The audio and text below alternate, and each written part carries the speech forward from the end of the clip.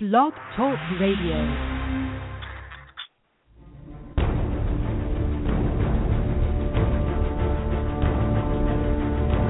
Broadcasting from deep in the Eublepharis galaxy, on a small planet called Geckonia, east of the Albino Hills and south of the raging Leucistic River, comes the one, the only Gecko Nation Radio.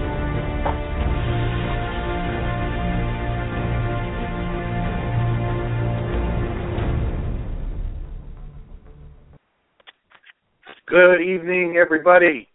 Today is December 6th, 2015. We have an awesome show tonight. This is something, this is a show we haven't done. I don't know, I haven't heard a radio show done on Tokay geckos. So, we're doing a show all about Tokay geckos tonight. We're going to talk about the morphs. We're going to talk about husbandry and anything else you guys want to hear about when it comes to them. We welcome your phone calls, of course, and if you're in the chat room, that's awesome. If you guys want to call in tonight with any questions, the number is 646-478-5331. Again, it's 646-478-5331. Let's go ahead and grab our co-host, Mr. Tim Walton. What is up, Tim? What's happening, Dave? How are you? Doing well, man. How's everything going with you? Oh, crazy week here. I'm sure it's like that for a lot of people getting ready for the holidays and everything else. Did you make it over to Hamburg or no? I did not. I saw Blake after, and he said it was a very slow show, and he said he sold one snake, and I don't know. I guess it was slow. It seems like it's a little too early for people to buy live Christmas gifts for people. So yeah, I know we frown on that time of year. Yeah, I think this time of year is kind of slow for shows, but White Plains was pretty good last weekend. It was packed. I couldn't believe how many people were there. It was really, about as packed as you see that place. Wow, that's cool. Well, I'm looking forward to tonight's show. I've kept Tokay geckos in the past, and I've never had a Tokay gecko that didn't bite me, or at least try to bite me. And I think what I'm seeing is a lot of people that are keeping captive Tokays are finding it easy to train them and to calm them. When I was younger, they were all wild caught, and you have to go in their cage to clean it and to feed them, of course. As soon as you put your hand slowly in the cage, they literally get very defensive and they bark at you. And the sound they make is this. I play that at the end of every episode, as you guys know, but that is the bark of a Tokay gecko. But it's much louder, and it's much more. It startles you because you don't expect it. And I'm laughing because I remember so many times it happening to me. But I'm going to talk to Jack tonight also about taming Tokays, and if it's even possible. I think it is. A lot of them are captive, born and bred now, so. It's a possibility. What do you know about Tokays, Tim? Anything? It's a very common thing all across the board with all reptiles. Is when you get adult wild caught animals, that have been taken out of the wild and shipped across the world, and I'm sure they don't fly first class by the time they get here. So they're, not the most willing to sit on your hand and just relax. But you hear the same thing with snakes, all different kinds of snakes. And then after a couple years of captive breeding, they calm down and they make great pets. I have an adult blood python that was probably a farmed animal, but it's as tame or more tame as any ball python or corn snake. and it's just the difference. And then more and more blood pythons, now that they're so widely captive bred in the U.S., they're much more docile than they were when you're getting in adult wild caught animals. Yeah. Well, another thing people can check out, go on YouTube and type in Tokay Gecko saves buddy from snake. And you'll see a couple of Tokay geckos on the wall outside in their native habitat. They're on the wall of somebody's house. And one of them gets attacked by a small snake. And the other Tokay gecko comes to its rescue. I mean, you can see an obvious intelligence there, wanting to help its friend, and it's pretty interesting. It just goes to prove that these animals are smart. They're not, they're not stupid, or they're not just acting on instinct all the time. So I find that kind of stuff fascinating. Well, Jack has not called in yet. I'm waiting for him to call in, but in the meantime, we can certainly talk about our sponsors. And off the bat, I'd just like to mention, of course, that Dale's Bearded Dragons has been our sponsor since the very beginning, and they have grown tremendously in the past few years. They now have an app called DBD Pet. Okay, check that out. And, of course, their website, dbdpet.com. They're the biggest dry goods vendor at most of the East Coast shows now, and they're quickly going to just about every show they can get to. So when you see them, mention the show and you're going to get 10% off. And also they're running a promotion on their website. If you buy a Dale's Bearded Dragons t-shirt, or actually you get a t-shirt free, I think, with one of your orders. And if you wear it to any of the shows, you'll get a discount on any supplies you need. All right? They have just about everything for reptiles, lighting, heating, so supplementation, everything. All right? So take advantage and check them out. All right? Also, I'm going to talk about Ron Tremper. Mr. Ron Tremper is our sponsor, too, and everybody knows him. He's huge into leopard geckos and basically pioneered many of the morphs and line-bred traits that we work with today. And his website is leopardgecko.com, and check out what he's got available on his available page. He's got some really cool stuff going there. Mr. Wally Kern over at Supreme Gecko is currently running the 12 Days of Christmas contest that he does every year, where you can win really cool stuff, including a free gecko that I put up, the nice Eclipse. Okay, take advantage. Check out Ohio Gecko on Supreme Gecko on Facebook, and supremegecko.com. His website isn't just for sales. It's got a lot of information there, too. All right, so check that out. All right, Ohio Gecko, that's what I was mentioning, is run by Thad. Thad also runs geckoforums.net. So check out ohiogecko.com and geckoforums.net. I haven't heard from Thad in a while. Have you, Tim?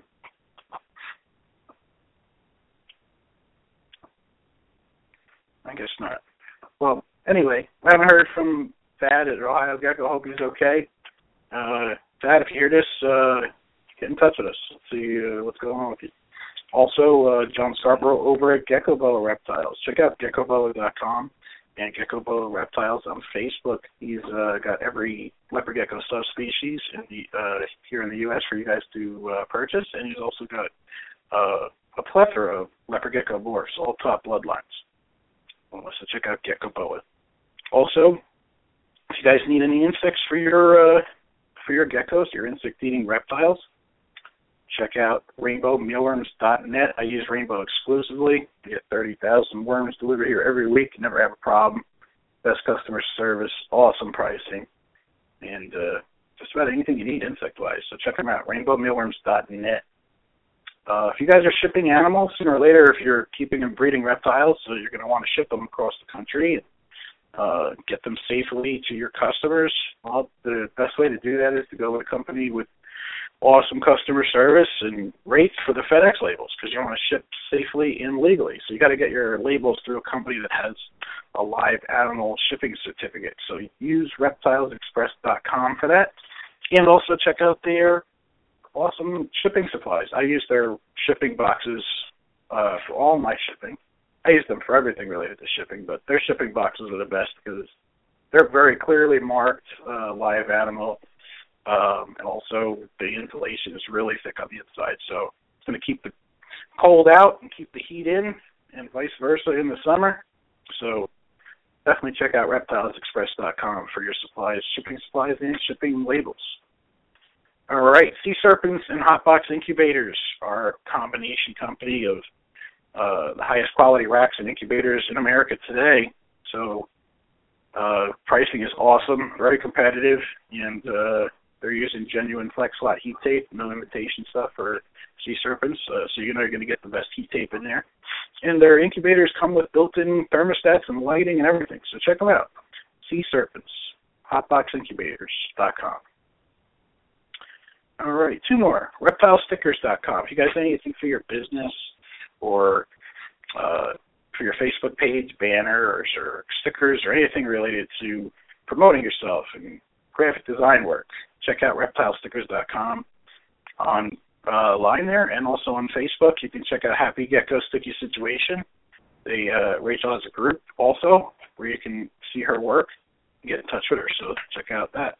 Also, last but not least, dubia roaches. Sooner or later, everybody gets sick of crickets and they want to switch to a better bug.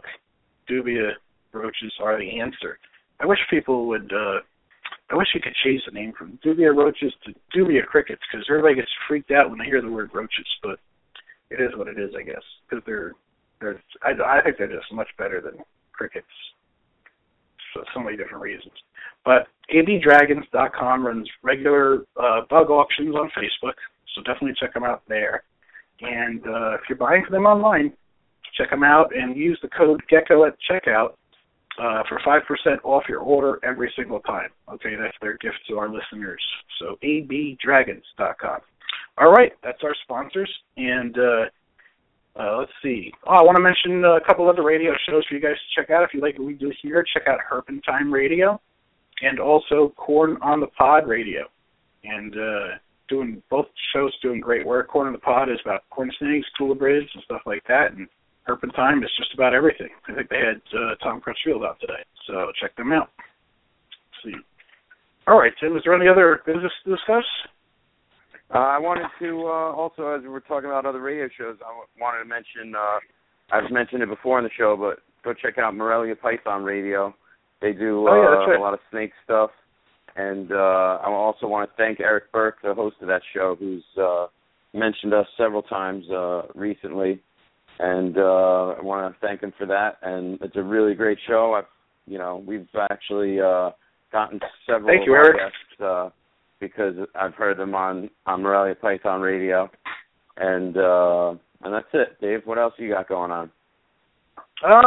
That's about it, but I'd just like to announce that also next week is likely going to be our last show of the season. We're going to take a month or so off.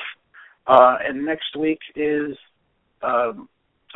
Rich Stanley from, he's the lawyer from U.S. ARC. This is going to be a great show. This show I'm really looking forward to. I've spoken to Rich several times already. And he's going to help us all understand. A lot of us that are new to the hobby or just don't have any legal experience, he's going to break this down for us and explain just how good of a position legally we are right now. And U.S. ARC is doing some great things and had some great successes recently, so he's going to explain it all to us in terms that we can all understand and put our minds at ease a bit. So I'm looking forward to that show. That's next week, okay, guys? So tune in. And I think that's it. That's all the business. So I think we can go ahead and bring on Jack. I see a phone number in the call queue. I think it's him. Take a chance. Jack Dambach from Tokay Gecko X or Tokay X-Morphs. You're live on Gecko Nation Radio. I wanted to ask him a question. Oh, okay. You're not Jack. I'm just kidding. It's Jack. It's Jack. Oh, hey, Jack. I'm just kidding you.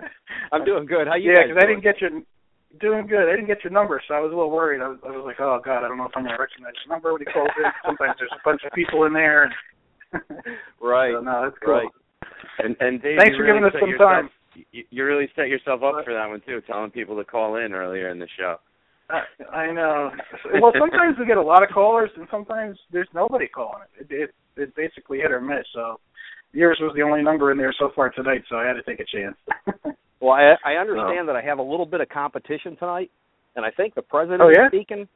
So, with the president of the United States, Obama, he's talking about whatever he's going to talk about tonight. So we may have a little bit of competition there, but that's okay.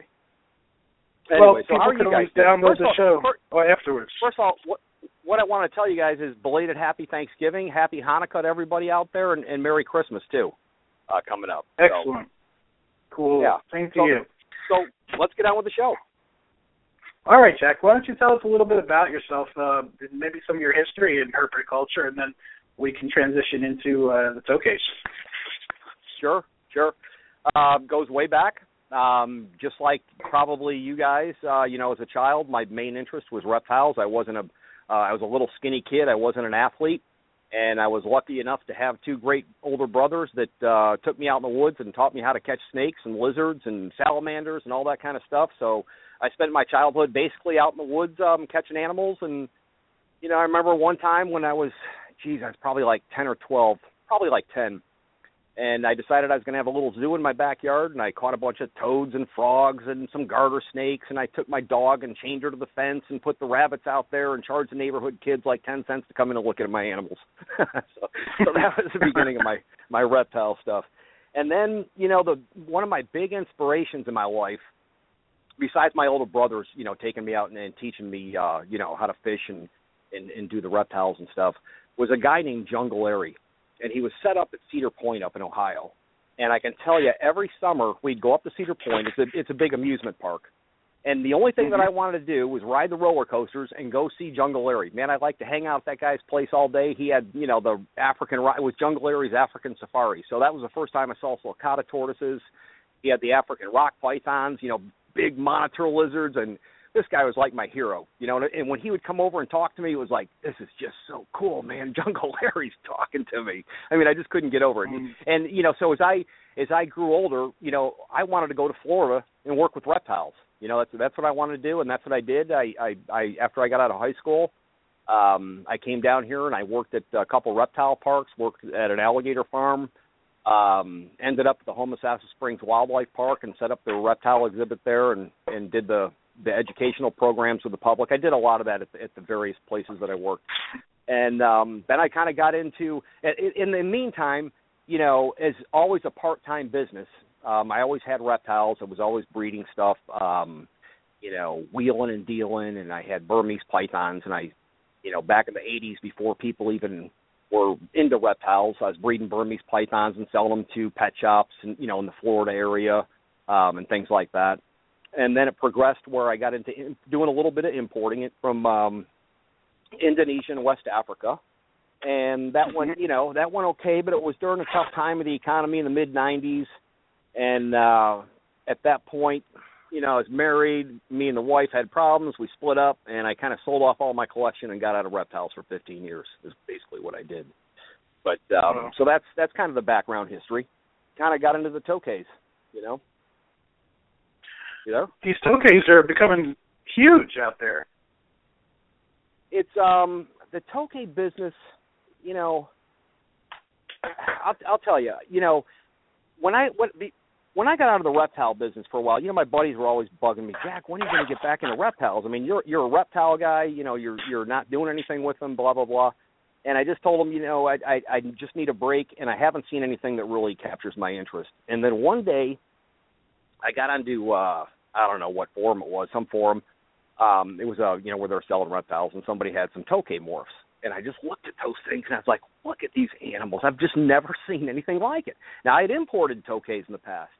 I've had them. I was familiar with them. And I just couldn't get over, the look of these animals. So, I ended up buying a couple, and they started breeding for me, and I bought some more, and they bred. And, it soon built into this little, micro business in the reptile world. And surprisingly enough, I had no idea if anybody would be interested in these animals or not, but surprisingly enough, there's a good demand for them. I'll put it to you that way. And we started a group on Facebook called Tokay Keepers Reptile or Tokay Gecko Keepers Group. and it exploded to, I don't even know how many people are in there now, 1,500 or something like that. So there's a big interest for these animals out there. It's kind of like it's like it was with the Burmese pythons back in the 80s when I was first starting out. Just a few people bred them and sold them, and then eventually it got bigger and bigger. And yeah, it's starting to snowball. There's no doubt about that. It's starting to snowball. Absolutely. How many morphs do you have now? Right now, the main focus that I work with right now is my patternless morphs. I also have a bunch of leucistics. We have some what I believe is T-positive amelanistic Tokays, but there's only been one person that's bred them in captivity, and it was an accidental breeding in Korea. They had two of them in a cage, and they actually produced a visual. So I think it's a simple recessive gene, but we're not really sure yet. Some people are saying they're hypos. I'm not a genetics expert, so I really don't know. But I have a female, and I was just looking at her the other day, and I think she's gravid. So hopefully we'll get some eggs, and we'll find out what the deal is with them. But we've got, we've got calicos, we've got granite, the various color phases of the granite, and primarily leucistics, the T-positives, calicos, patternless, and the granites is what I'm working with right now. So, is the calico like similar to a pied? Because I've seen one that has like white blotches on it. I see people calling them pieds, and I see them calling them calicos, and it seems to me to be an interchangeable word. Okay. With those animals, and I'm sure that there's a difference between the two, but the ones that I have are basically a white color. With dark blotches on them. If you go to our Facebook page, facebook.com TokayX, you can see various pictures of the ones that we have. What is weird about them is it's hard to explain. There was a breeder that he bred I think it was two calicos together, and one of them hatched out white, and then it started changing color. And I've heard of other people hatching them out where they hatch out normal and morph over a period of time into the calicos. And I had one that I bought from a breeder. I believe he bred two calicos together. It's been several years ago. And one of them, or the one that I got, she remained, she was a normal colored Tokay gecko. And I put her in with one of my patternless males, and she killed it. And this is a big male. And, I was shocked. I was like, oh, my gosh, this animal, I don't know if I'm going to try to breed it again. So I set it off into put her in a cage by herself. And, I fed her, and, I'd look in her little tube every once in a while, and, she was doing fine. Her fecals were all fine and all that kind of stuff. And I had her for, 3 years. And then one day when we moved all the animals out into our building, she came out. And she had turned into a granite, a blue granite, and she had started getting white patches on her body. So this is an animal that we've had, that was hatched over 3 years ago, and it morphed after 3 years of looking normal. So, what do you call that morph? You know what I'm saying? I mean, what are the genetics behind something?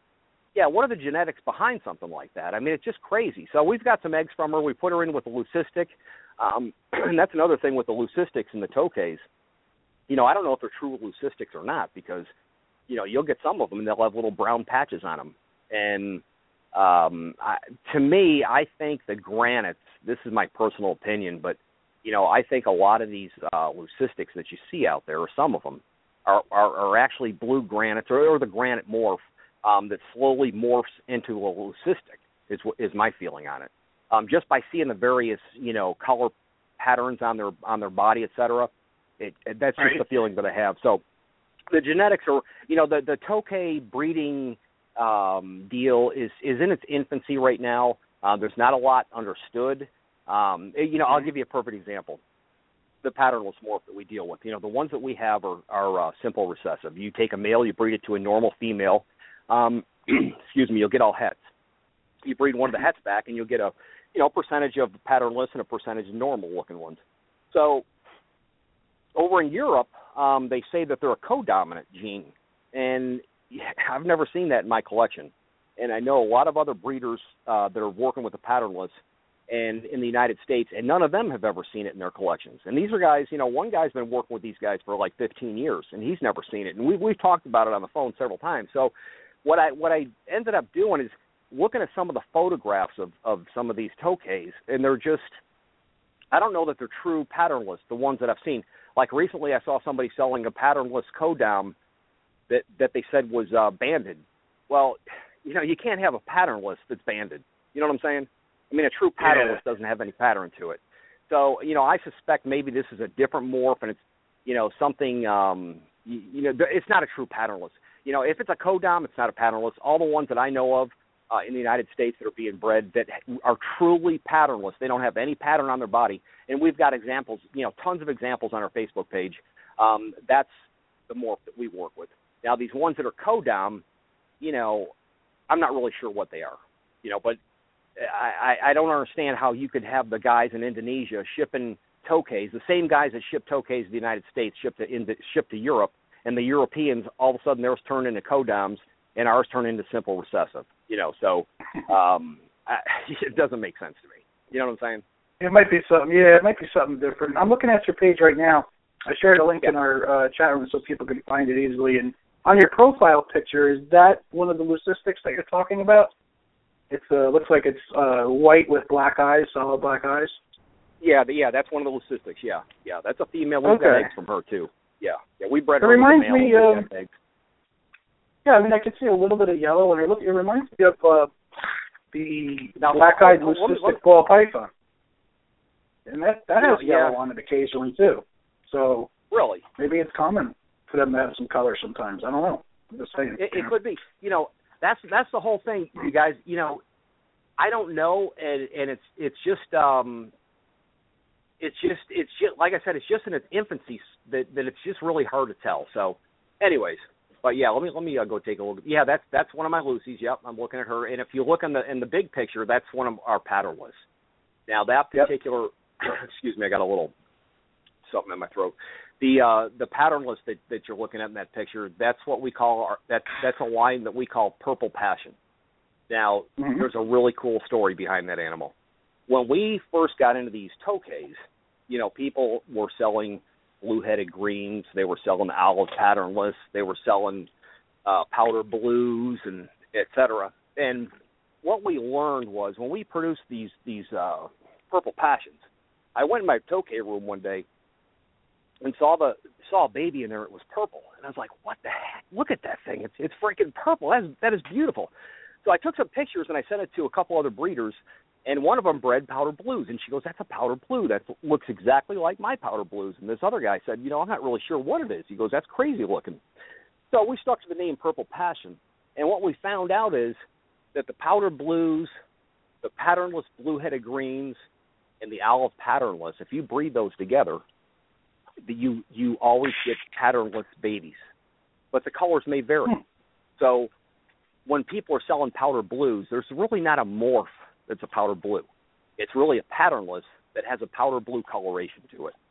And what I believe is that's kind of and this is just my personal opinion, but what I believe is that's possibly a geographic variant, within the animals. It's like over here where I live, the corn snakes are kind of ugly looking, but if you go over to Marion County, they're beautiful. So I just think that's just a geographic thing, like maybe somebody, when they go out and collect Tokays, they collect colonies. So possibly some of these colonies have a lot of that blue color in it, but they're still a genetic patternless, simple recessive, and other ones may have more green to them, or some of them may have some, yellow mixed in with the green, but to me, they're all the same morph. Because bred together, they always produce a patternless. Does that make sense? Yeah, absolutely. And do you think that breeding two powder blues together, Jack, will give you powder blues? I mean, have you found that out? I mean, you'll get their colors vary so much individually. Like you'll look at a Tokay, like my Purple Passions. For instance, a girl. I had somebody saying, "Oh, those are just blue." Now this is in the very beginning when people thought that the blue-headed greens and the patternless blue-headed greens, because there's two different blue-headed greens, and the powder blues, they thought there were two different morphs. So she was saying that animal is that's not that's not a powder blue. And so she looked at this picture and she just said it's a blue-headed green. So then I sent her another picture and I said, well, what's this one? And she goes, oh, that's a powder blue. I said, okay. I said, well, they're the same animal. They change colors. I mean, sometimes, so sometimes these powder blue-looking ones, they'll turn black in color. Same thing with blue-headed greens. They'll turn a really dark color. If you put them on a different color background, like a white background, they get really, really light with real, powder blue heads and green bodies. So a lot of it depends on how the animals are feeling that day. And that's why when people, they'll call or they'll email me and say, can you send me some pictures of your animals? And it's really hard to do because you got to get them at the right color. You got to. Yeah. The animal has to be in the right mood. It has to be the right background. It's not like it's not like the morphs that you guys work with, where you just reach in, grab the animal, take a picture, and send it off. This is a whole different process. I mean, you want to capture the animal when they're in their most beautiful color phase. And I always explain to people that these guys, they're like chameleons. They'll change color in 10 minutes or 5 minutes depending on their mood or whatever's bothering them, or mating or whatever it is. So they're very difficult animals to photograph, in my opinion. To get the best color to show people what this animal's going to look like when it's fired up. So it makes it difficult in the Tokays. Well, the hardest part we found is getting the leopard geckos to stay still for photos. That's always the hardest thing that I've found. And a lot of us, they always seem to have a motor in them that just makes them want to move. Well, with the Tokays, and here's another thing, how I have my tank set up is I have them in 18 by 18 by 24 Zoom Med tanks. I don't use I have Exoterras, but I don't really like them because the screens rust out on top. So I use the Zoom Med tanks, and I have, on the bottom, I sometimes I use cypress or whatever I have for a substrate, but I have PVC tubes inside their tanks that they hide in. So when you put a pair in there and they start breeding, they're laying their eggs inside that PVC tube, and so they start hatching. Like when we go to the shows, Game and Fish will say, okay, when that hatch, and it's like I have no idea. I mean, they're inside these tubes, and I don't bother them every day. And some days I look in there and I see a baby. So we leave them in there with the parents because personally I found out and this is just me, and everybody has a different opinion. My Tokay, when the babies hatch, the parents, they really guard them and they really protect them and they really take care of them, and they do so much better. They grow faster, and so I leave them in the tubes with the parents. So you might have a female lay 6 or 8 eggs, and over a period of months, you have eggs hatching out, and you look in there, and there's a pile of Tokays. I've got pictures on the Facebook page. You look in there, and there's a bunch of Tokays, and somebody wants you to go into that tube and get one of those Tokays out to take pictures. Well, that's not, what I have to do. I mean, you're talking about Papa Tokay. He's coming, he's coming after you. He's not going to let you stick your hand inside there, so I got to take him out. What I do is I have a little method where I plug up both ends of the tube, and I take them out, and I got this little tent, and I go inside the tent, and I gently, prod them out of there, and mom and dad all come, they all come out all over the place, and I'll go through and photograph the ones that are for sale or what have you, and then I'll separate them into their individual cages and number them so I know which animal is which and all that kind of stuff. But so it's a big process to get these animals out and photograph them and all that stuff, and then you stress out the parents. And another thing is then you have eggs in there that are still fertile, so you're messing around with this tube, and you don't want to really tilt it, you don't want to move it, and you got mom and dad and the babies crawling over the eggs, and you don't want to ruin the eggs, so it turns into a big drama for me to try to photograph these Tokays. I mean, I've had males where I've got them out inside the tent where the males have crawled up my leg, and I'm telling you, I have our Purple Passion patternless line that we have, the males are they're just big animals, and they could, if they bit you, it's not going to tickle. And I've had them literally crawl up my pants on several occasions, and it's like, oh my God, Oh my God, that's right. Yeah, you just start laughing to yourself. It's like, just don't bite me, dude. Please don't bite me. And so what I'd rather have what's that? I'd rather have pants full of fire ants than a big male Tokay in there. No, I wouldn't. To be honest with you, I wouldn't, because none of them have ever bit me. So I just kind of slowly grab onto him, get a little grip, and I just kind of pull him down my leg. A couple times I've had to take off my pants and hold him onto the Tokay so he couldn't get me.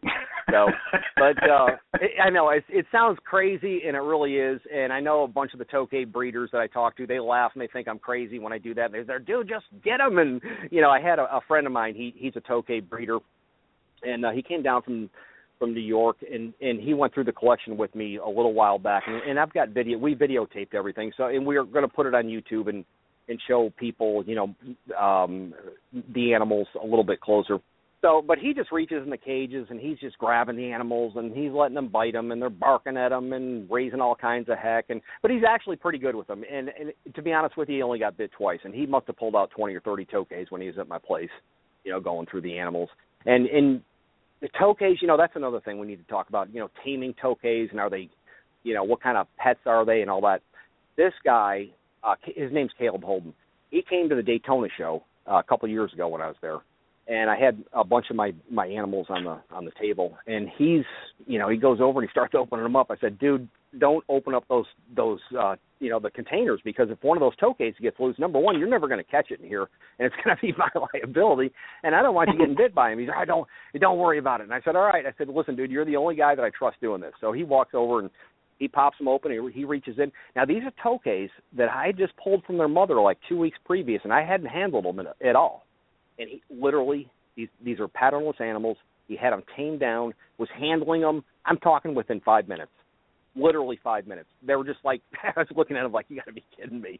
You know, I wish I had the time to do that because it was so cool. And people were coming up and they were able to pet the animals, and it was just, you know, it was amazing. So Tokays can be tamed in captivity.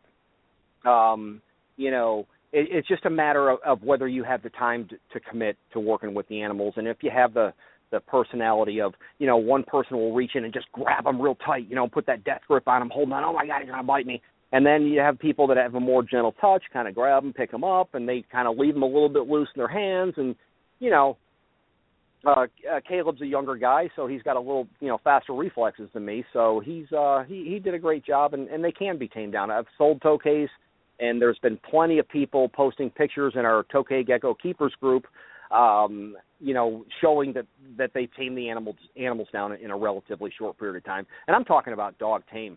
Where you can just, you know, you just reach in and pick them up and take them out, and they're just, you know, they're like a big slug, you know. It's just amazing. It's just amazing. So they can be tamed in captivity. They can actually be turned into a pet. Go ahead. That's encouraging, Jack, because when I was a kid, I've owned several of them, and you know, I've been bit several times by them, but it always seemed, now that I think back on it, it always seems that I got bit trying to grab them or restrain them. They always went out of their way to bark at me and startle me, like to evade me before actually just going to lunge and bite me, like say like a nasty monitor lizard would. They always, you know, they put on the defensive show first, and that when they bark at you loud, it startles you. I mean, it gives you a little, you know, a wake up call. In your experience, they don't really go out of the way to bite you, do they? Unless they really have to, right? You know, they don't. They really don't. I've never opened up a cage and had a Tokay try to attack me. It's just never happened. Mm-hmm. And I have one male right now. He's in a terrarium, and he doesn't have his hide tube in there, so he's, you know, loose in the glass so I can photograph him. And so what I'll do is, you know, sometimes I'll get up at 2 a.m. and I'll go out there with my phone and take pictures of the Tokays because they're all out barking and raising heck and all that kind of stuff. So he's not in his tube, so I can get some nice photographs of him. He's not for sale, but I just, you know, he's just a beautiful animal.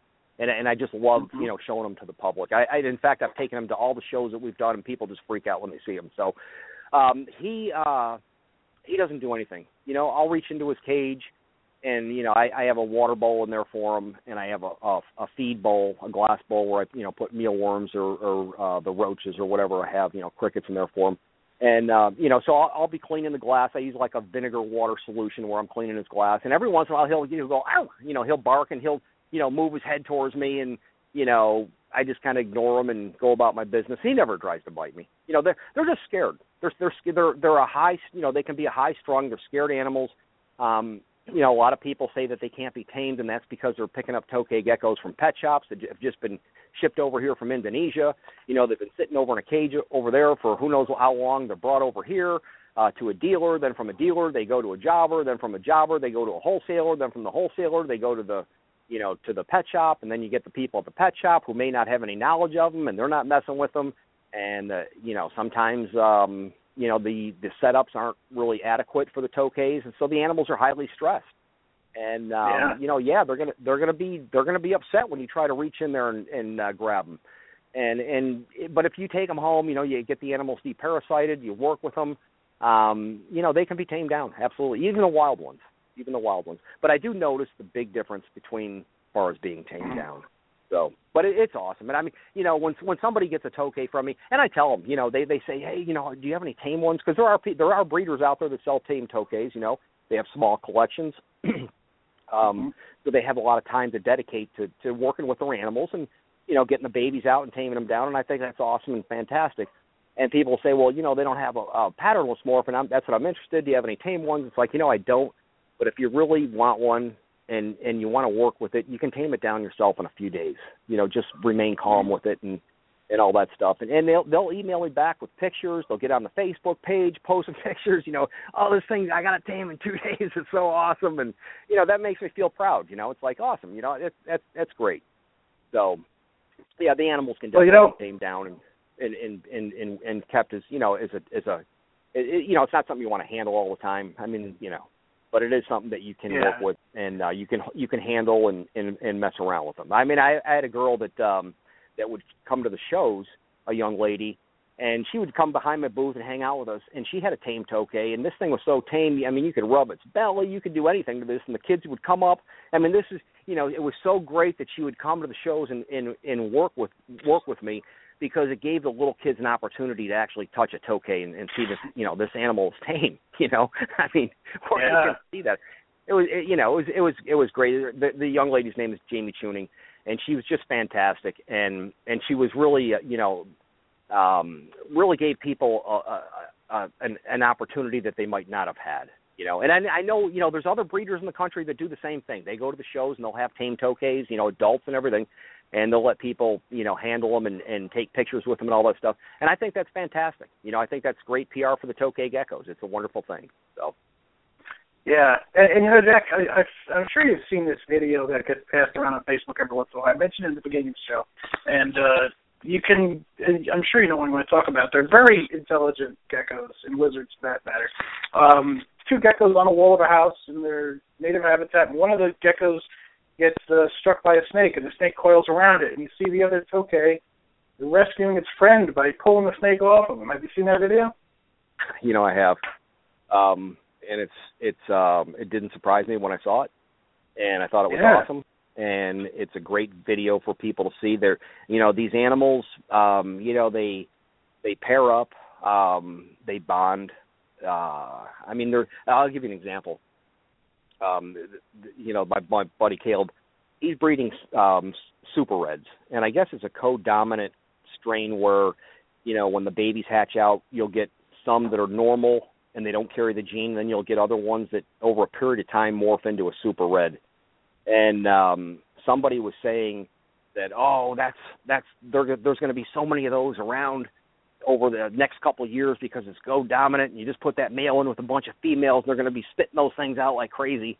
It's like, and this person, it's like, that's not true, because these animals, the Tokays, they bond to each other. So you can't take a male and just throw it in with a female 1 week and expect it to breed. Throw it in with another female the next week and, expect this guy to impregnate, 20 or 30 females so you're going to pump out a bunch of super reds. It's just not going to happen. It takes time for them to get to know each other. Sometimes, I'll put a pair together, and boy, they bond up right away, and they're producing eggs. In 30 days, I've got eggs. I've had some of these animals put out 2 eggs every month consistently over a year's period of time. Wow. But but then I have other ones that like I told you, that one female Tokay killed the male, didn't like it. And I have had others where they just don't want to breed, So I'll move the female out, or I'll move the male out, whatever, and put them in with another animal to pair them, and they'll have eggs in 30 days. They just, they get along, and they just have it's kind of like a family bond. I mean, when you go in tubes and like I say, if you try to reach in there, they're going to protect their babies. I mean, they're especially the dad. I mean, the mothers, they don't go crazy. Sometimes they'll get underneath the dad and move away and all that stuff, but the dads are really protective animals. And so that video, that didn't surprise me one bit, not a bit. Yeah. And another thing is these animals, they live in colonies. That's another thing. I mean, Tokays will live in colonies. And, a lot of times they're just like big, giant families. And, yeah, you'll have other Tokays from other areas moving in, to break up the genetics and stuff. But they in the wild, I'm pretty sure that these animals will living in colonies. I know they do down in Florida. We have wild Tokays down here. And they seem to live in little colonies. Mom and dad stay together, laying tons of eggs. So, yeah, that video is incredible. It's an incredible video. I love watching it. I'm glad you brought that up. Cool. Yeah, Jack, we have a caller on the line. Gecko Nation Radio's biggest fan, Elsa, and I think she has a Tokay as a pet. So we're going to bring her on and answer this question for you. Elsa, You're live on the air. Hi, I have 8 Tokays, including a nice male that is tame from the Tokay Corral, and Emily's in the chat room tonight. So. I was wondering. I'm learning so much. My head's spinning.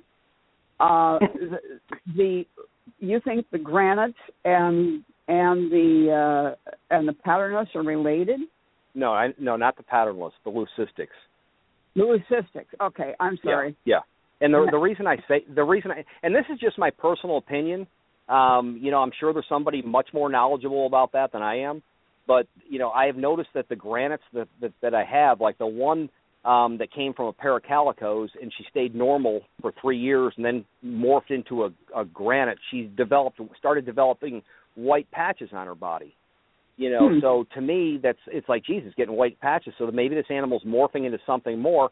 And I've noticed the leucistics. I have leucistics in my colony that have a lot of pattern to them, and it kind of seems to gradually go away. So I don't know that they're true leucistics. Like I said, I don't claim to be a genetics expert or anything like that. So if I'm wrong about something, you're more than welcome to tell me, and I don't have a problem with that. But no, they're definitely not patternless. The granites are not patternless. No. Okay. Thanks a lot. Hey, you're welcome. Hey, listen, let me ask you a question about Emily. I just recently learned about the Tokay Corral. How is she doing with that? Well, she's on tonight. She's doing real well. She produces quite a few nice Tokays. She's got a pair of females for sale that I would love. I'm drooling over them, but I've got my hands full right now. And she said one of them's really sweet. So beautiful. Hop on over. This is what I love about the Tokay, community. You have a lot of people. I didn't realize she's a friend of mine on Facebook, and I didn't realize that she had the Tokay Corral. I'm busy, so I don't have a lot of time to spend on that. But there's a lot of people that are getting into them and breeding them and doing fantastic jobs. Producing beautiful animals, and it always makes me feel good when I see somebody that I didn't realize that they were a Tokay breeder, and they're putting out some beautiful animals. It's like, that's freaking awesome. Me, I'm really happy with my male. He's full of personality, and he gazes at me a lot, and steals food from the other Tokay, and watches TV and watches the computer screen. And he's a trip. Just make sure it doesn't bully that other Tokay too much. That's what you got to worry about. No, sometimes they'll bully him. But he's coming into his own now. So that is fantastic. How long have you been keeping Tokays? I got into Tokays years and years ago, just finding them at pet stores, and they didn't last. I was, I'd ask how to keep them, and they gave the business about crickets on the sand and all kinds of things. And, of course, I didn't know about worming. I didn't know about wild caughts, and I adored them. Like I'd like to say it was love at first bite. But, they were dying right and left. And so finally I decided this is not fair for them. And I gave it up, but I never forgot them. And so a few years ago, I started noticing stuff on Facebook and on the Internet about different geckos, and I thought, do I dare? And so I started looking at Tokays again and fell in love. Went to the pet store, but then I got this nice mail from Emily, and I just can't say enough about him. He's a really great guy. That's fantastic. Let me ask you, how do you have it set up? Right now, I just have small individual tanks, and after the first year, I'm going to be investing in some Exoterras. Yeah. Can I make a suggestion? Yeah. The Exoterras, with the humidity and things like that, the screens on the top begin to rust out. And although I do own some, that's good to know. Pardon me? That's good to know. Yeah, so, what I've done is gone with the ZooMed products, the ZooMed terrariums. The only thing I don't like, what I love about Exoterra is that they have the double doors. And to me, that's really beneficial, especially when I'm working with, if there's babies out in the tanks and stuff, and you have double doors, so you can just open up one of the doors and reach in and take the food bowl out and take their water bowls out, et cetera, and without having babies get loose in your room. And that's a real benefit for the Exoterra. But as far as quality, I think the quality you're going to get is a little bit better with the ZooMed products, and that's just my personal opinion. If you. Yeah. So, it's just something that, are you going to have to buy a new screen top in a couple of years? Probably. That's my guess. So, I'm kind of afraid of front-loading doors. It's almost like suicide doors sometimes. But honestly, that it's really not, because when I first got some Tokays, I went out and got some, like an imbecile. I went and bought some tubs and put them in, and they actually did all right in them. But I didn't like it. And when you open the tubs, they'll bolt out of there. And with the front doors, the Tokays aren't. They're just watching you. They're in their terrarium. They're feeling comfortable. You reach in there, like we were talking before, they'll bark at you and grunt and stuff like that. But they don't necessarily just bolt right out the door. So the front opening doors, to me, is a blessing with the Tokays. To me, it's a blessing. I mean, I love them. Okay. I love it. Well, that's good to know. Well, I suppose coming from above, they would be more frightened than maybe coming in, with your hand coming in, level to them. Yeah. It doesn't seem to, they'll watch you. I mean, I have Tokays that when I walk in my building, I mean, they literally they'll come out of their tubes, and it's almost like they know me. They come out of the tubes and they'll watch me. They'll hear me come in, and within a couple seconds, I see their noses popping out, and then I see their heads, and they come looking over, and they come out of their tanks, and they watch me as I'm working and, taking care of the colony and all that stuff. So, I mean, they are smart animals. As far as lizards go, Tokays are just so gorgeous. And then we've got these awesome morphs that people are working with and coming out with. I just see a big future for these animals, and you're gonna love your Tokay. You're gonna love that Tokay, and geez, post some pictures of it. Are you on our Facebook page? Oh yeah. The Tokay Gecko Keepers Group. Post some pictures, man, because we love to see that stuff. A lot of times I'll just roll on there, and I don't have a lot of time to comment and things like that.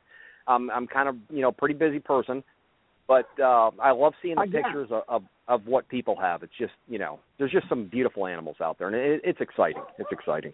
So hey, listen, we're glad you called in. Thanks. Yeah. Bye-bye. Thanks a lot, Elsa. Bye-bye. All right, cool. Well, I didn't know she had so many Tokays. That's pretty cool. Hey, Jack, why don't we talk a little bit about husbandry of Tokays? A lot of people, like we were saying, like they were saying in pet stores, they don't always have them kept the right way. And let's hear some pointers that you can give us on how to properly care for them. The best way that I've learned with working with these Tokays, when some people start off and they do, various plastic tubs and things like that, and which I did in the very beginning. I had plastic tubs, and they did all right in them, but it just wasn't right. I don't know why. It just didn't feel right having them in there. And so I invested in some nice terrariums from like I said, I have both ZooMed and Exoterra, and I set them up. You can use cocoa fiber. Most of my cages have cocoa fiber in them. It's kind of hard for me to get over here, so sometimes I'll switch it out and put cypress mulch in there. But you have to be really careful because the cypress mulch that they sell at the big box stores, it'll say cypress mulch mix. and it's got pine mixed in with it. So you don't want to have any pine inside there. Yeah, and people don't realize that, you know, and the stores say, no, that's 100% cypress mulch, and it's not. If it has anything on there about a mix and it doesn't say 100% cypress mulch, then it's not, and you don't want to use it. So you want to use a substrate that's going to hold some humidity, and obviously, like she was saying, you know, you don't want to use sand or anything like that, but you want to use something that's going to hold some humidity into it. But you don't want to have too much humidity. Down here, that's a problem, you know, in Florida. I'm down in Florida, and obviously it gets pretty humid down here, so I have to be really careful about that. If you let the humidity get high, they get fungus on their skin, and there's a fungus that will kill them within a couple days. I don't know what it is, but it can wipe them out fast. And so with the ZoomEd and the Exoterra terrariums, the all-glass terrariums with the screen tops, they have a decent circulation to them. The humidity isn't blocked in there like what would happen if you used a plastic tub. That's the big problem with the plastic tubs is the humidity is too high. A lot of the Tokays don't stick to that plastic very well, and they have a hard time crawling around, so that's not good. So the glass, they don't have any problems. The glass is easy to disinfect, easy to maintain.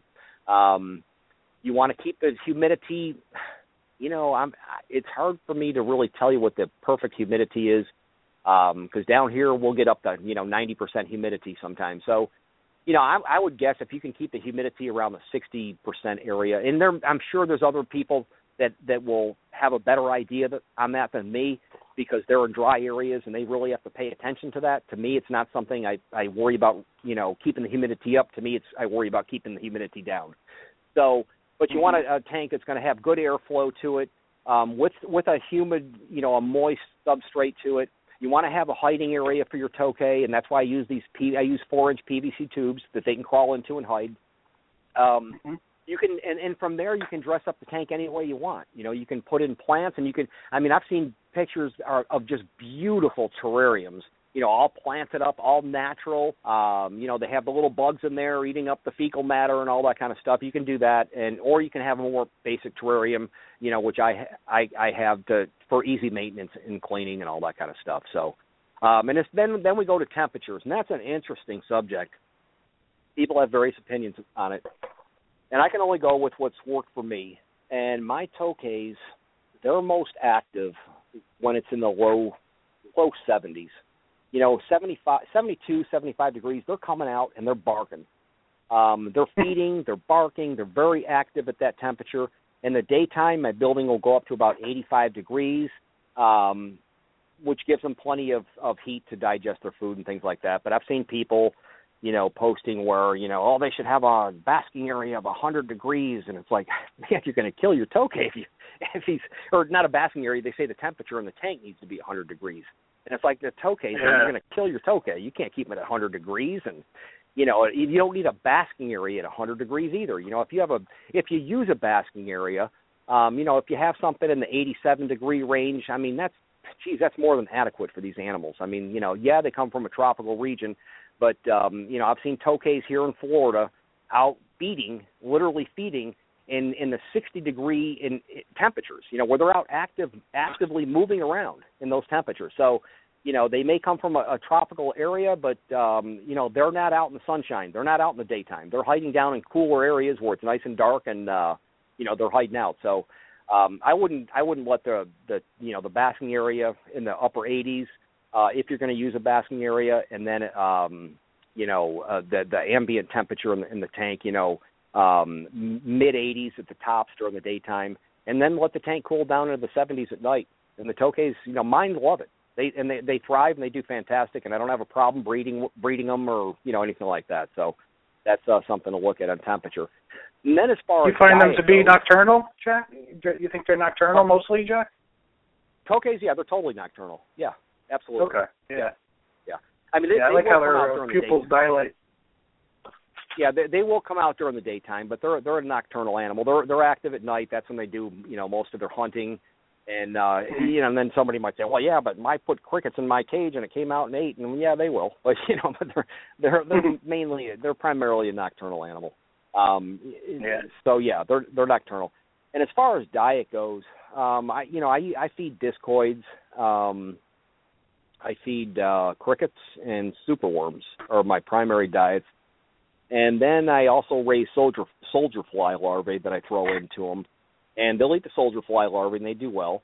And I when it comes to the, insects that you're feeding to your geckos, it's just like any other lizard. You want to nutrient load them with, a good quality food. I mean, I feed all my insects collard greens. That's a primary diet of theirs. I'll give them a high protein or a high quality moistened dog food for them to eat. And then mix vitamins in with it. And, you want these things gut loaded. And then I use, the Repashy Calcium Plus. I dust all my animals or all the insects before I feed them to the Tokays. And, you want to keep them a good quality nutrition. You want to vary their diet as well. So. Okay. Yeah. And what do you think about, you think dubia roaches are good for people up north? I don't know anything about the dubias. The discoids that I use, they're, some of the Tokays eat them, some of them don't. I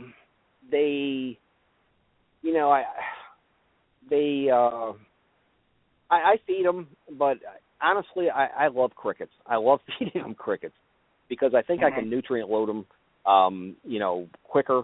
Although the discoids will hold the nutrients a lot longer, but I like crickets. But the problem with crickets is they stink. You have crickets and they're stinking up your room. You walk into the gecko house and I got crickets in there. It's like, oh my God, this is crazy. And that's kind of why I switched over to the discoids. So the crickets smell so bad. But the roaches, you nutrient load them, throw some little, powder on them when you're going to put them in the cage, and they work if your Tokays will eat them. The Tokays are kind of some of. Go ahead. Go ahead. No, go ahead, Jack. Sorry. I was just going to say the Tokays, some of them can be kind of finicky. Some of them will only eat crickets. I have others that eat crickets and they go crazy over superworms, just crazy over them. And then I have others that won't touch a superworm. I can throw superworms in there for 10 years and they wouldn't eat one. And all they want is, roaches. So they're all individual, characters and they all, have their own preferences to what they want to eat. But it's always good to offer them a mixed diet, And then, here's another thing. Yeah, go ahead. I was going to say, as far as the mixed diet, we've seen that we've thought that leopard geckos were primarily carnivorous, but a lot of people are now trying Repashy grub pie. I mean, it's made up of bugs, but it's in in a gelatin kind of state, and it's not moving, of course. And the leopard geckos and even fat tails are eating it. Will Tokays eat other things besides living insects? The Repashy, well, I tell you what, I have green-eyed crested or green-eyed geckos, and those eat Repashy, the crested gecko diet. I mean, I feed that to them all the time. I've tried it with the Tokays, and I really haven't had any luck. I know people do occasionally feed them some fruit. I think bananas and some other things. But I've tried the grub pie because it's it seems like it'd be an awesome diet for them, but I haven't had any luck. Mine haven't had any kind of interest in it. But it would be awesome if somebody came up with something that those Tokays would eat like that, a pre-made diet. Wouldn't that be something? Make life a lot easier. Yeah. Absolutely. So, and one of these days, maybe they'll get the right scent to the food that will attract the Tokays and maybe get them to eat it. But, there are people that have had them eat crested gecko diet. Mine don't, but there are people, there's videos on YouTube of people feeding them crested gecko diet. And it certainly can't hurt them. I think it's pretty cool. So, but pre-made diets at the moment aren't, a primary thing for the Tokays. I mean, people have done it, and some of them will eat it, on occasion, but it's not like a primary diet. So. Okay. All right. I see we have a couple callers on the line. I don't know if they want to come on the air. If you are in the call queue and you'd like to come on the air, press 1 on your phone, and a little question mark will appear next to your number, and now you want to come on with a question. Again, the call number is 646-478-5331.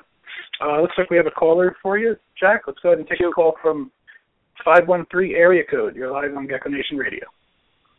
Hi, I'm a Tokay owner. I've had a female Tokay for almost 4 years now, and I recently, and she's just a joy. It's probably needless to say. I know I'm Tokay fans, but she's just awesome. And so I got 2 more very recently, and they appear to be very young, but maybe like one might be 6 months old and the other is perhaps 10 months old. So there's a size difference, but they've been housed together for quite a while. The previous owner had them for 5 months. And I only had them for a week, but I wanted to know what kind of behavior should I be looking for to see if they are compatible, or to make sure there isn't any bullying. Like, what does lizard bullying behavior look like? Just like Good people question. bullying. I mean, yeah, they're not putting each other up or anything, but they are they're close together all the time, and I've read that isn't like them being cute and snuggly. They're like, maybe one of them is trying to, sort of throw their weight around, but I'm not really sure if that's what they're doing. Well, basically, do you know what sexes they are? I'm quite sure the larger one is a female, but the other one is so young. I mean, at the moment it looks like a female, but she seems pretty young. Like, she still has the blackish bands around her tail, so I don't know if she's old enough to guess. But I would say they're both. They certainly don't call. They don't make any noise. Yeah, they're probably they might be too young for that. And remind me, guys, to talk about the Tokay's mating calls. That's something I want to talk about. They're okay. What you want to do is find out what sexes they are. The younger ones, they can be sexed. If you can get a photograph and email them to me, a close photograph of where they go to the bathroom, their anal area. And there's little pores there that you can see and determine if it's a male or female. And you can actually feel them as the males become more mature. If you rub your finger against them, it kind of feels kind of rough. And after they become more mature, it gets kind of a waxy appearance to it. But there's also some great photographs on the internet on how to sex them. But you don't want to keep two males together. Right now, if that they're eventually going to kill each other. Two females together. My personal opinion is, I keep them separated. I keep all my Tokays. Once I pull them from the parents, I don't keep them in another cage with another Tokay. They're separated by themselves, so I can monitor, particularly, new animals that you're just getting in. You want to monitor their feeding and behavior to make sure they're doing all right. Bullying will be one of the animals hogging all the food, running down there and getting the crickets before the other one does, and then pretty soon you notice your one Tokay isn't, it's starting to get thin and isn't eating right. That's a problem because they will bully each other for food. They'll bully each other for basking areas. They'll bully each other for moisture, humidity, anything like that. They'll move one. You got to realize these animals live in very micro habitats. For instance, like in their the tubes that are in their cage, the bottom of the tube is going to have more humidity in it because if you have a moist substrate, it's going to release the humidity into the tube. The top of the tube is going to be drier. So if these animals need if one of the Tokays needs a lot of humidity to shed its skin, they're going to probably go down towards the bottom of the tube during the daytime, when they're hiding to absorb that moisture. And if you have the other one and he's trying to shed and it goes down to the tube, it might not let the other one get into the prime spot for the humidity. I mean, these are little tiny things that you need to look at with these Tokays. I mean, they live in microhabitats, and there's very minute differences in temperature gradients and humidities and things like that one Tokay can push the other one out of the way, and to you it doesn't look like anything, but to that other Tokay, boy, it means a lot. So I always try to separate them. I try to keep them by themselves until they become more established, even if they've been in captivity, with another breeder or keeper. And I've bought Tokays from other breeders in this country and all that. So and even then I still try to isolate them. So that's what, if you can afford to separate them, I might go that route, or try to see what sexes they are. If they're two females and they're hanging out together and you think that they're going to be getting along, you could probably keep them together for a while, but always keep an eye out for fighting because females can fight, just like the males can. So it's a personality thing too. All these animals have different personalities, and some of them just don't want to be in a cage with another one, and that's it. They're going to kill it. Mm-hmm. So, or they're gonna bully it to death till it dies. Bite off the tail, bite off a foot, or bite off a toe. So you got to watch for all that stuff with your Tokays.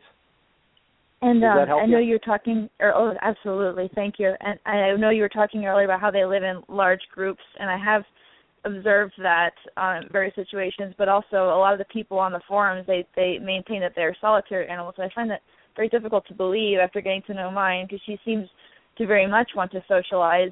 And I'm obviously not adequate, even though she's very tame to me. But I think she would like to meet other lizards, and I'd like to breed her someday. But I wondered if just based on what I know about her, is it okay to keep? Do you think two females get any kind of extra benefit from just being together, because at least their life isn't so unstimulating, just being in a caged, vacuous environment? I can see where you're coming from. Like I said, if they're not going to bully each other and they're not fighting, then I don't really see a problem keeping two females together. But my personal preference is to keep them separated. And if I'm going to, get them into a family group, it's going to be their own group. It's going to be their own, male and their siblings, And I'm not going to have them with another female or put two males. You never put two males together. That's kind of the way that I do it. Now, if you have a really, really large terrarium, I know there's people have posted pictures. They have giant terrariums, and they'll have more than two Tokays in there. They'll have a male and a couple females in there. And as long as the animals all have their areas where they can escape to and get their own privacy, it seems to work out for them. It's not something I've done in captivity, but other people have had success with it. But again, you always want to watch for bullying with these animals, because they can be pretty tough. One day you look in there and your Tokays look great. The next day you walk in and it's like that female, she bit a chunk out of the male's back and just broke his spine and just ruined, it was it, done. And this is a big male. I mean, I still can't believe it. But so you always have to watch them. You always have to watch them. Even when you have pairs, even when they're bonded, you still have to keep an eye on them. Just to make sure that everybody's getting along and there hasn't been a little divorce occurring somewhere. You keep an eye on those guys. But in the wild, from what I've seen, my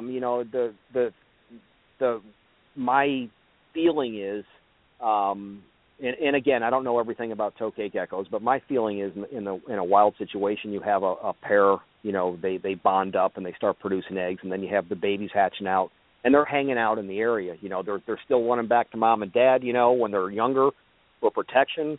They're still living in the area, and so I think they kind of just, hang out. And, I'll give you an example of that is some of the patternless that come into this country. A shipment will come in and there'll be, 4 or 5, 6 patternless in the shipment, and you'll notice they'll have, they're all similar. I mean, sometimes they'll come in with, yellow feet or yellow elbows, and you just suspect, if you ran some genetic testing on them, they're probably related, and they're probably captured in an area, in a family group would be my guess, or in an area where they're all semi-related or related. So, do they and that's inbreed, or do they just living close together? They're living close together.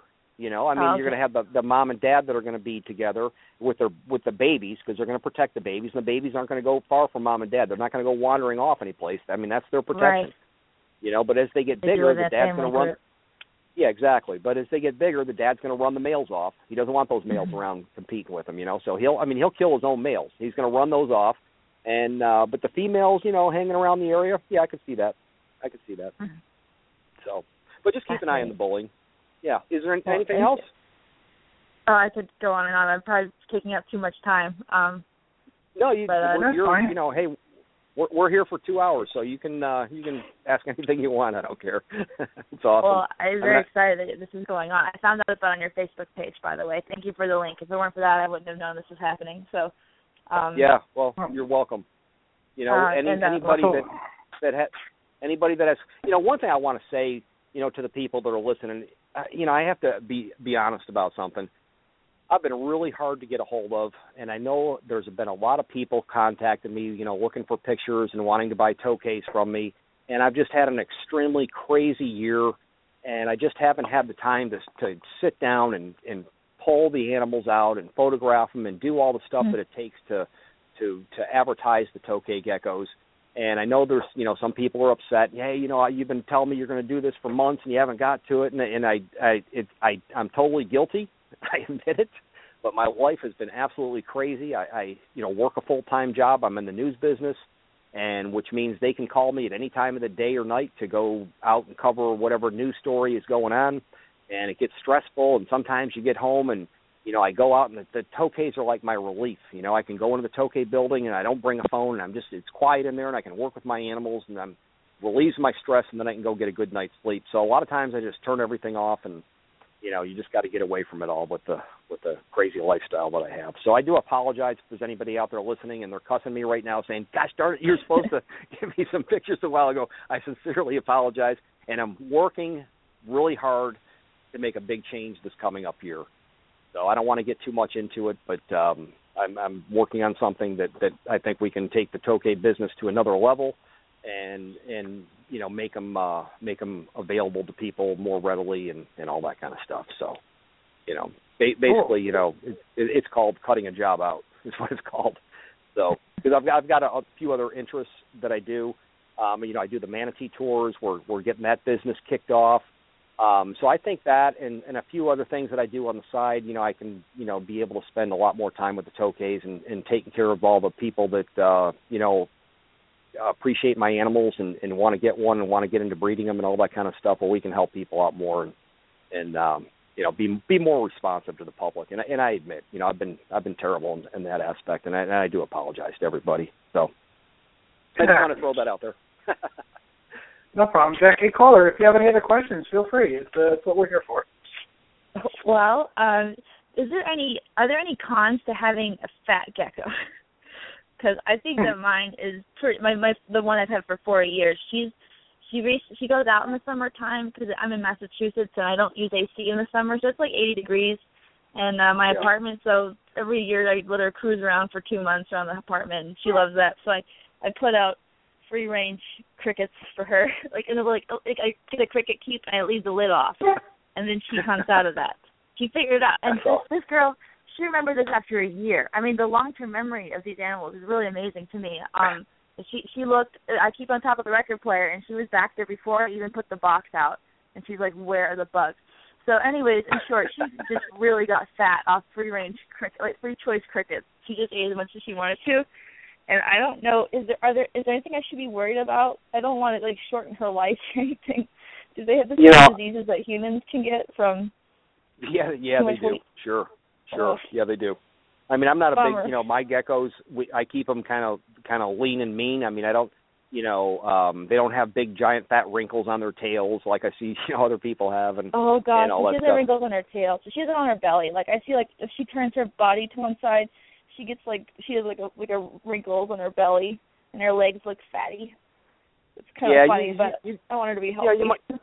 You might want to, have her drop a little bit of weight. You don't want them to be real, heavy. To me, I don't think that's a great thing to see a big fat Tokay that can barely walk. To me, I think it does shorten. She what? She's very, very agile. I should send a picture or something. It's hard for me to evaluate the weight, and you see a lot of different responses. If I asked on the forums, I would get 10 different answers. So it'd be nice to have the opinion of an expert. But I do have intent to breed her at some point, like maybe next season, next winter. So should I have her a little heavier for that? Well, if she's already heavy, then you're probably in good shape with the breeding. Shoot me a picture, and I'll tell you. Because what's fat to one person, what I think is fat on a Tokay gecko isn't fat to somebody else. So shoot me a picture and I'll tell you. But yeah, when you're getting ready to breed them, you do want to have the animals to have some weight on them. I mean, Tokay geckos, you can put a pair together, pull the male out, and they'll lay eggs for months afterwards, and they'll lay fertile eggs for months afterwards. Yeah, so you really, having some extra weight on it when you're going to breed it, I don't think that's a problem. But just having it as a pet and getting it super fat because it looks cool probably isn't a good idea. So she just had too good of a summer. That's the only problem. There you go. But I bet she likes hunting those crickets. She loves to run around the house. She likes it's like her natural environment, really, because that's what they do, I think, in their native lands. They just live in people's houses, I think. So I figure they do. Yeah. Pretty natural. In some places, the Tokay geckos are considered good luck to have inside your home. From what I like them inside my home. If the other ones tame down, they can go out in the summer too, but they got to be tamed first because I'm not going to be chasing around wild geckos on my wall. It's hard enough to get a tame gecko off your wall. But let me tell you something. I had a gecko. This girl, gosh, she drive me crazy. She knew my place, or actually knows my place inside, and she knows every crack and crevice. She knows how to get away.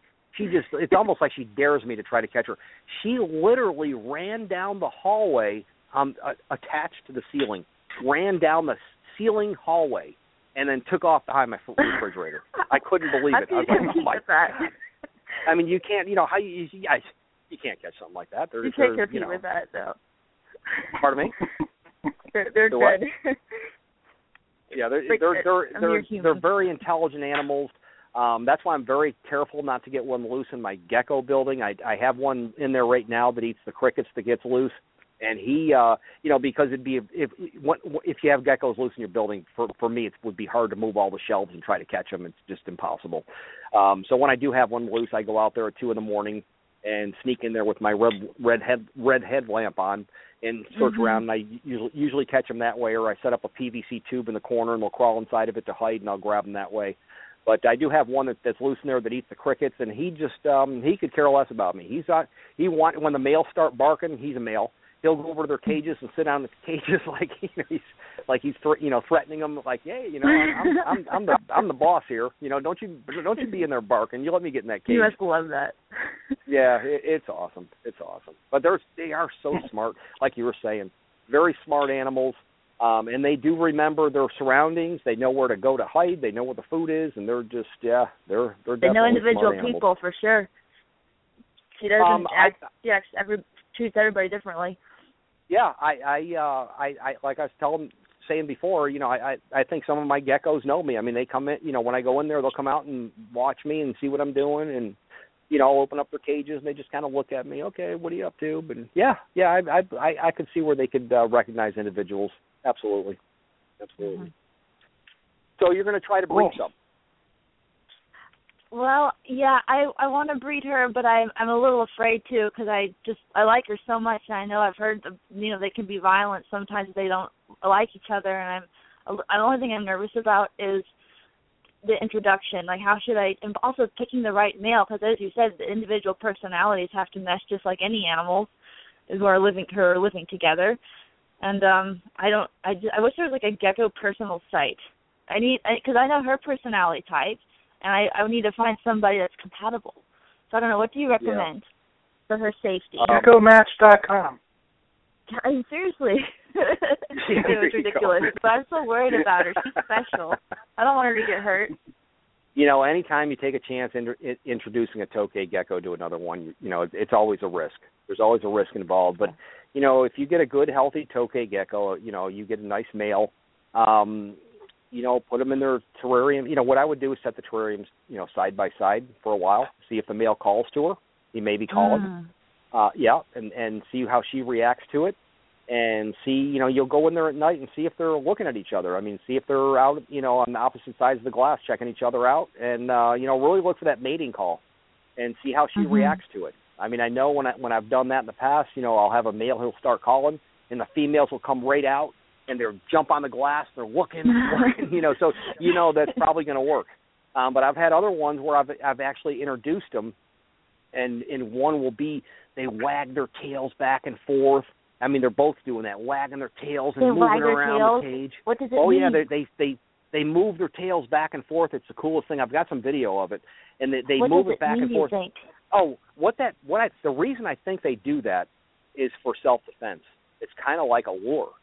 Because I heard them do. I've seen her do it when she's hunting too. That's the only time I've seen her wiggle her tail is if she's hunting something. So I wondered. In that case, it would seem to me that it would be a distraction to the insect, where the insect's paying attention to the tail while the head comes around and grabs it. That's what it would mean to me.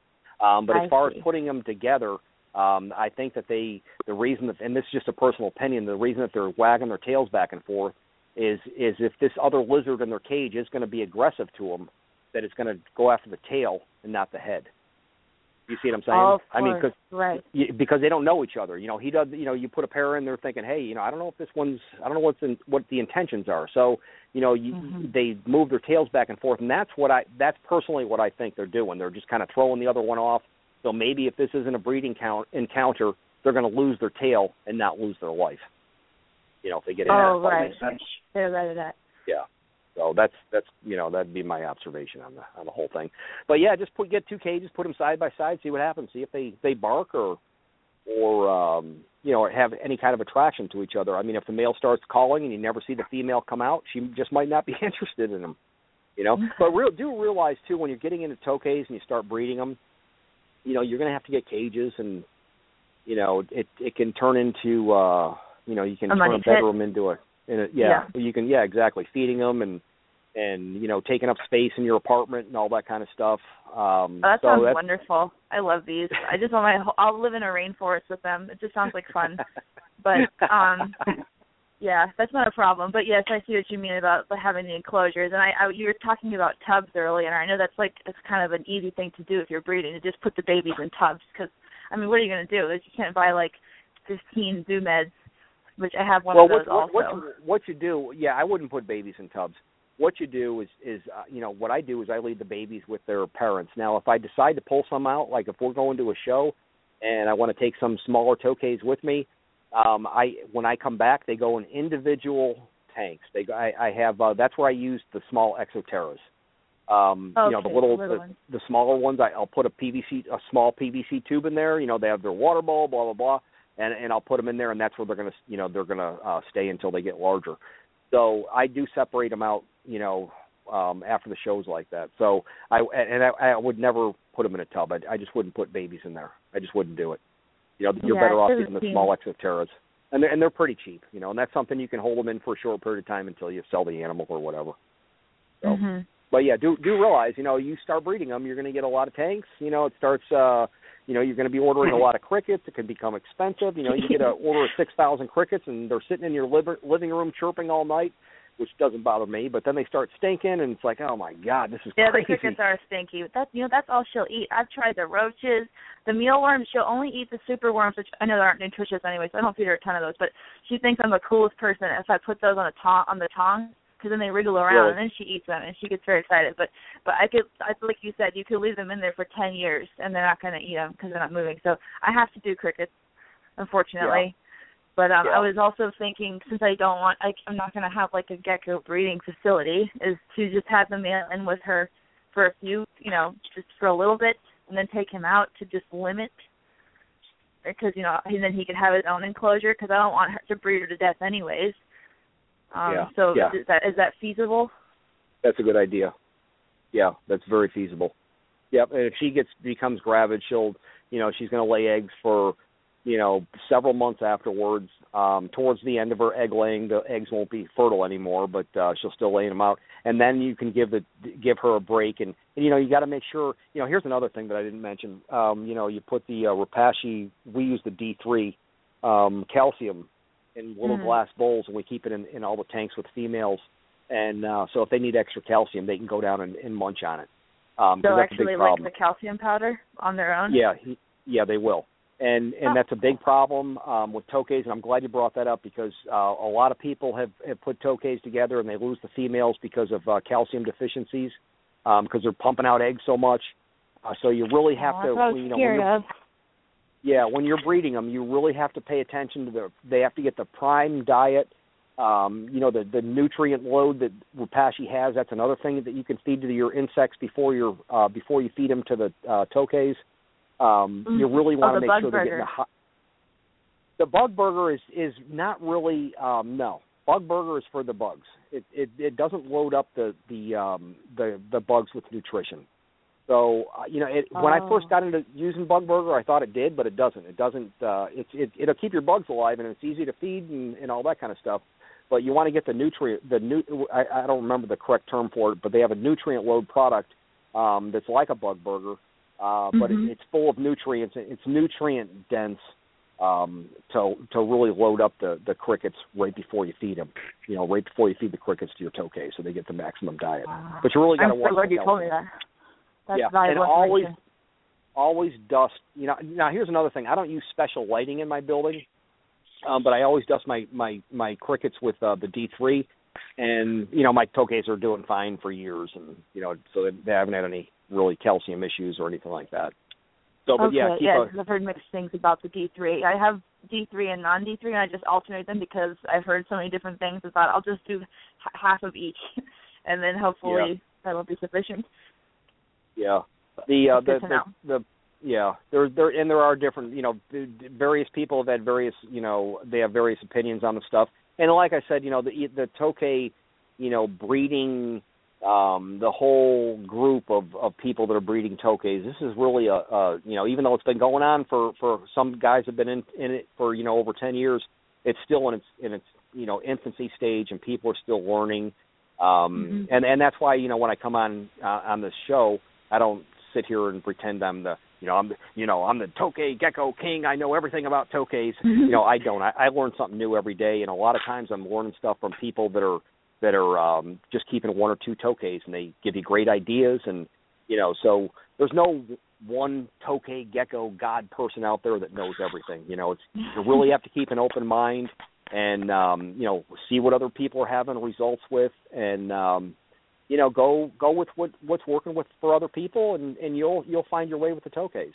Hopefully one of these days we'll get it all figured out, but it's still really in its infancy with diets and all that stuff, and maintenance, and things are changing, and some people use foggers in their tanks, and other people like myself, I don't use anything because we have a lot of humidity, and I've had people in Florida, at the shows come up to me and say, yeah, look at this big fogger I just bought from my Tokay, and it's like, you probably don't need that down here. Oh yeah. But I guess you can try. It all depends on the humidity in your house, what your air conditioner is. How much humidity it's sucking out of your house down here, because that can cause a problem. If you're keeping your house real cool and it's pulling all that humidity out. But so you just have to kind of wing it and just see what works. See what works for you. Well, but thank you so much. Yeah, you're welcome. But one thing I say is don't ever go on one person's opinion when it comes to these animals. Always get a variety of opinions and then work with your animal and see what works for you, because we have people in this country that are breeding Tokays in all different areas of the country, and in all those areas have different weather patterns. They have different amounts of humidity. Some people are up where you guys are, up in New Hampshire and New England. They're heating their houses with wood stoves that are sucking all the humidity out of the house, and the Tokays are drying up, and you're killing them. So then you wouldn't really use a fogger. problem. Yeah, it's really difficult. And then you have people in Las Vegas. They're the same way. They have major problems keeping humidity in their cages. So they're going to, where one person is using one of those foggers, a person in another part of the country, shouldn't do that. But you'll have people that say, oh, you must use a fogger on these Tokays, or you have to mist their cage every day because they only drink water off the wall, and that's not true. My Tokays, I very rarely mist them. In the summertime I do, because I do have an air conditioner in there, but I very rarely mist them. They come right down, they drink the water and whatever, and if I see one that maybe is getting a little dry skin, I might mist them a little bit, but we have high humidity, so it's not a problem for me down here. Other areas, you should mist their cage just to keep the humidity levels up and all that. And they, of course, they will come out and drink off the glass. I'm not saying not to do that, but down here I don't need to. It's just not something that I require, or that my animals require, because of the high humidity. So, but anyways, you're absolutely welcome, and you're welcome to shoot me an email. Sometimes I'm hard to get a hold of, but I will get back to you within a couple of days. I understand. This is a treat. Thank you so much for your help. You're welcome. Thanks for calling in. Bye-bye. All right, bye now. All right, cool. We have another caller. You want to take one more caller, Jack, and then we'll get into some breeding tips and stuff like that? Sure. Okay. All right, caller from the 772 area code. You're live on Gecko Nation Radio. Howdy, Jack. It's Caleb. Caleb, how you doing, buddy? Doing good. Caleb is the one that was just down here a little while ago, going through my animals and grabbing the Tokays out, and when we were at the Daytona show, he's pulling them out of their tubs and handling them and taming them down real fast. And Tokay, Caleb, talk a little bit about that. Tell us about how you tame those guys down, because he does a fantastic job. What's the secret to that, Caleb?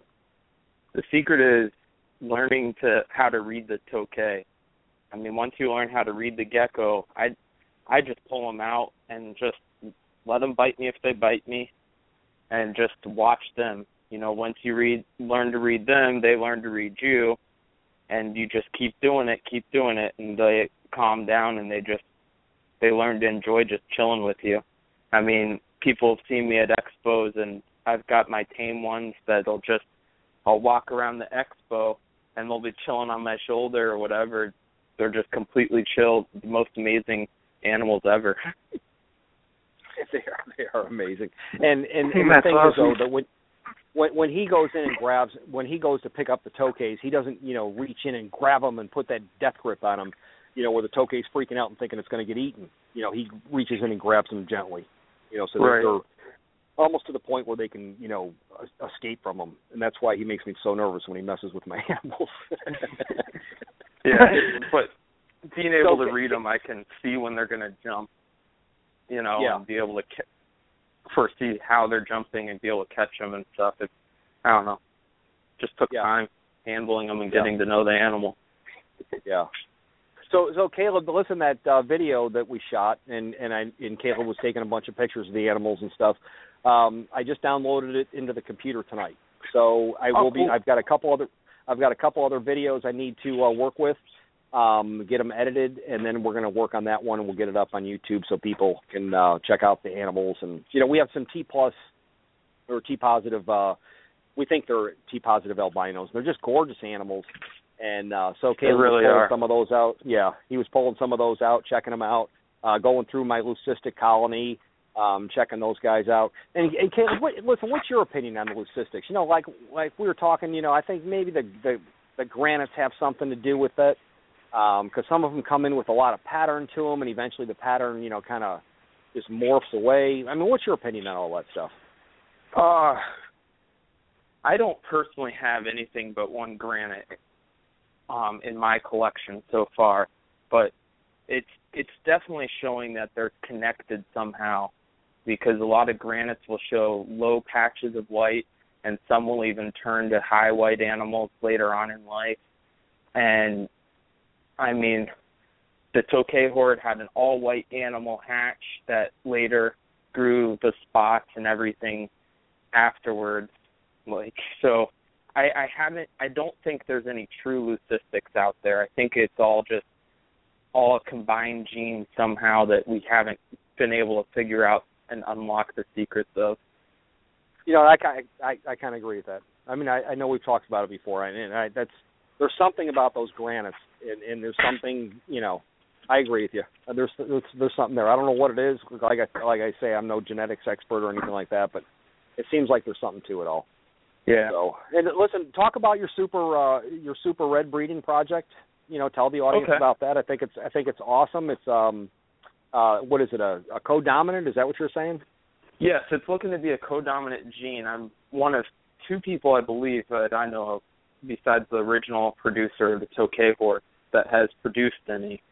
And basically, my first season, I paired my male with a normal female, and 50% of the offspring, I only produced 4 that season, and 2 of them ended up turning into super red over time, and 2 of them were completely normal looking. So it's looking to be a codominant. It's going to take some time to completely see what can happen to see if there is a true super form.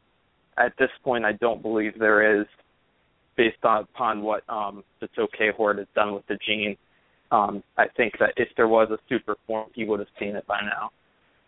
Yeah. I actually just paired this last week. I paired up one of the ones I produced last season, positive albino male. So I'm very excited to see what can happen with that pairing this next season. You want me to tell you what will happen? a lot of normals and 50% yeah, you get a bunch of normals. Yeah. But I mean, 3 years down the road, it'd be really nice to see. Hopefully, we can get an albino super red. Yeah, that'd be awesome. You know, I got to tell you guys. So, a gentleman that I know, he worked for a long time with leucistics and just bred them. And he's telling me, he goes, "Oh, those darn things." He goes, "All I ever got was normals for 10 years in a row." He goes, "I'll never work with them again." You know, so I don't know what the secret to producing those guys is, but it's crazy. The whole Tokay genetics is just you know, I mean, it's just nuts. I mean, you know, animals morphing and, you know, 3 years later, and, you know, here's another thing, as far as money goes, and, you know, people getting into Tokays, oh, you know, we're going to breed Tokay Gecko morphs and we're going to make a ton of money, and, you know, you spend a lot of money setting up I got so much money tied up in my building, and, you know, everything it took to put in there, and the cages and the animals that I have and all that stuff, and, you know, a lot of times you just get normal animals, and that doesn't pay the bills. So it's not like you get a pair of calicos and throw them together and you're going to be producing calicos. It just doesn't work that way. And if you produce all normals and it takes them 3 years to morph into a calico, well, then are you going to hang on to these Tokays for 3 years until they turn into a calico and then sell it for high dollar? Because by the time you do that, you've already spent more than that taking care of the animal. So it's not like the Tokays are like the Burmese pythons. I'll tell you a quick story. When I was importing from Africa, I got in a caramel ball python. This is a really great story. My buddy over there, he barely speaks. I mean, I can barely even. When I went over there to visit him in 1999, and during Y2K, and I spent my birthday over there on January 1st, and so this guy could barely, I barely could understand him. So he sent me a shipment from came in from Benin, and so I'm unpacking. I'm in my reptile. I had a little reptile shop, and I'm unpacking the shipment and looking through the animals, and I hit the answering machine, and it's my buddy from Africa, and he goes, Sir Jack, albino, and then I couldn't understand anything else he said, and I look over at my wife and I go, there's a freaking albino in here. Oh, my God. So we started ripping those things apart. It was in the last crate. It was in the very bottom. The last crate, I opened it up, and it was a caramel. And this is like one of the first caramels ever imported into the United States. And I called up my guy at U.S. Fish and Wildlife. I said, dude, I got a caramel albino python. He goes, you did not. He goes, I didn't see it. I said, I didn't know it was in there either. And he goes, oh, my God. So anyways, make a long story short, I sold it to Dan and Colette Sutherland. And I think they did quite well with that animal, and I think it really helped boost up the whole ball python breeding thing.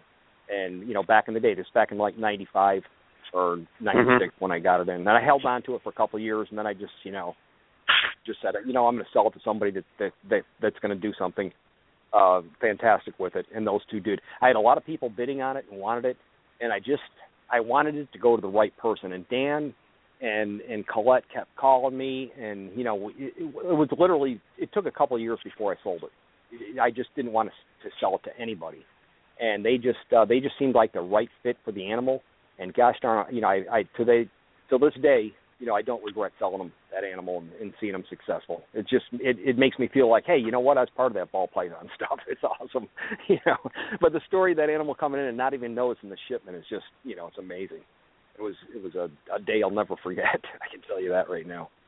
So, anyways, go ahead. Yeah, it's definitely exciting to see the different Tokay morphs, and I hope something like that can really spark the Tokay hobby. Yeah, well, once somebody actually figures all this stuff out, and more people have success in producing these morphs. The patternless everybody's been really successful with the patternless, but once people become more, successful with the calicos and the Lucies and all that stuff, I think you're going to see the Tokay industry really get a lot bigger. And even without the morphs, just the regular Tokays, it's a growing industry. That, and I'm not talking about the kid going to the pet shop and mom has $20 in her pocket and buys a imported Tokay gecko. I'm talking about the industry is growing for people that want Tokays. They love them. They want to have a terrarium in their living room. They want to hear these males barking at night. They want these animals, and they want good, healthy, captive bred stuff. So I see, right now we're in the infancy of the Tokay breeding phenomenon, and I see it growing, over the next decade or two. I think it's going to be, if I was a young guy, if I was Caleb's age, I'd be so excited right now. I would be very excited to be in the very beginning of this Tokay revolution, is what I call it. Because it's seriously, it's coming. It's coming. I mean, people are getting excited about them. I know there's ball python breeders that are starting to pick them up and get into them.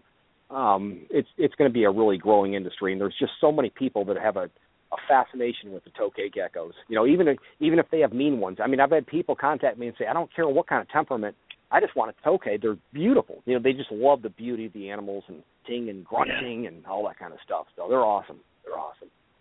So anyways, they really are. Yeah. They really are great species. What else are you working with? You don't have much right now, Caleb? Right now my main project is the super red patternless. I'm working on a bettering my patternless line through crossing to choice normals at the moment. And I've got a granite project that seems to be looking promising. I'm getting a lot of babies with black spots that seem to be getting darker, but it's still a little too early to tell for sure what's happening exactly. And then with you, I'm hoping that these T-plus albino looking animals proven out. Yeah, I hope so. You know, I looked at the female the other day, or it was actually in the evening, and she was out, and I think she's gravid. I'm not 100% sure, but, man, she looks like she's putting on a lot of weight. So if she gets eggs, I'm going to be just going crazy. It is so exciting. Yeah. You know, one thing I want to throw out to the people that are listening, you know, a lot of times, you know, we have animals that we're working with that we don't really talk about them, and this goes with other breeders too. You know, we don't really put pictures. I mean, before when I'd get animals in, I'd be throwing pictures on Facebook. Oh, look at this, so awesome, and all that kind of stuff. But what it does is it blows up your message box with, I want to get one of those. You know, I want to buy one of those things. And it's like, it's going to be years before you're ever going to be able to buy one. You know, we're trying to figure out the breeding of them, so we're not going to sell off these animals that we're getting for breeders.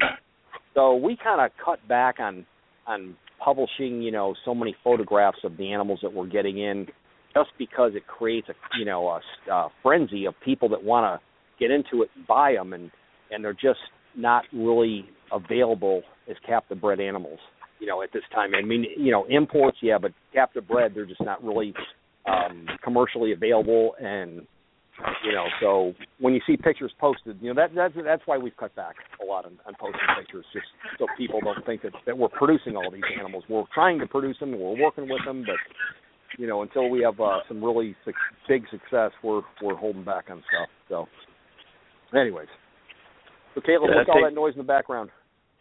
Is there anything else you have, Caleb, for us?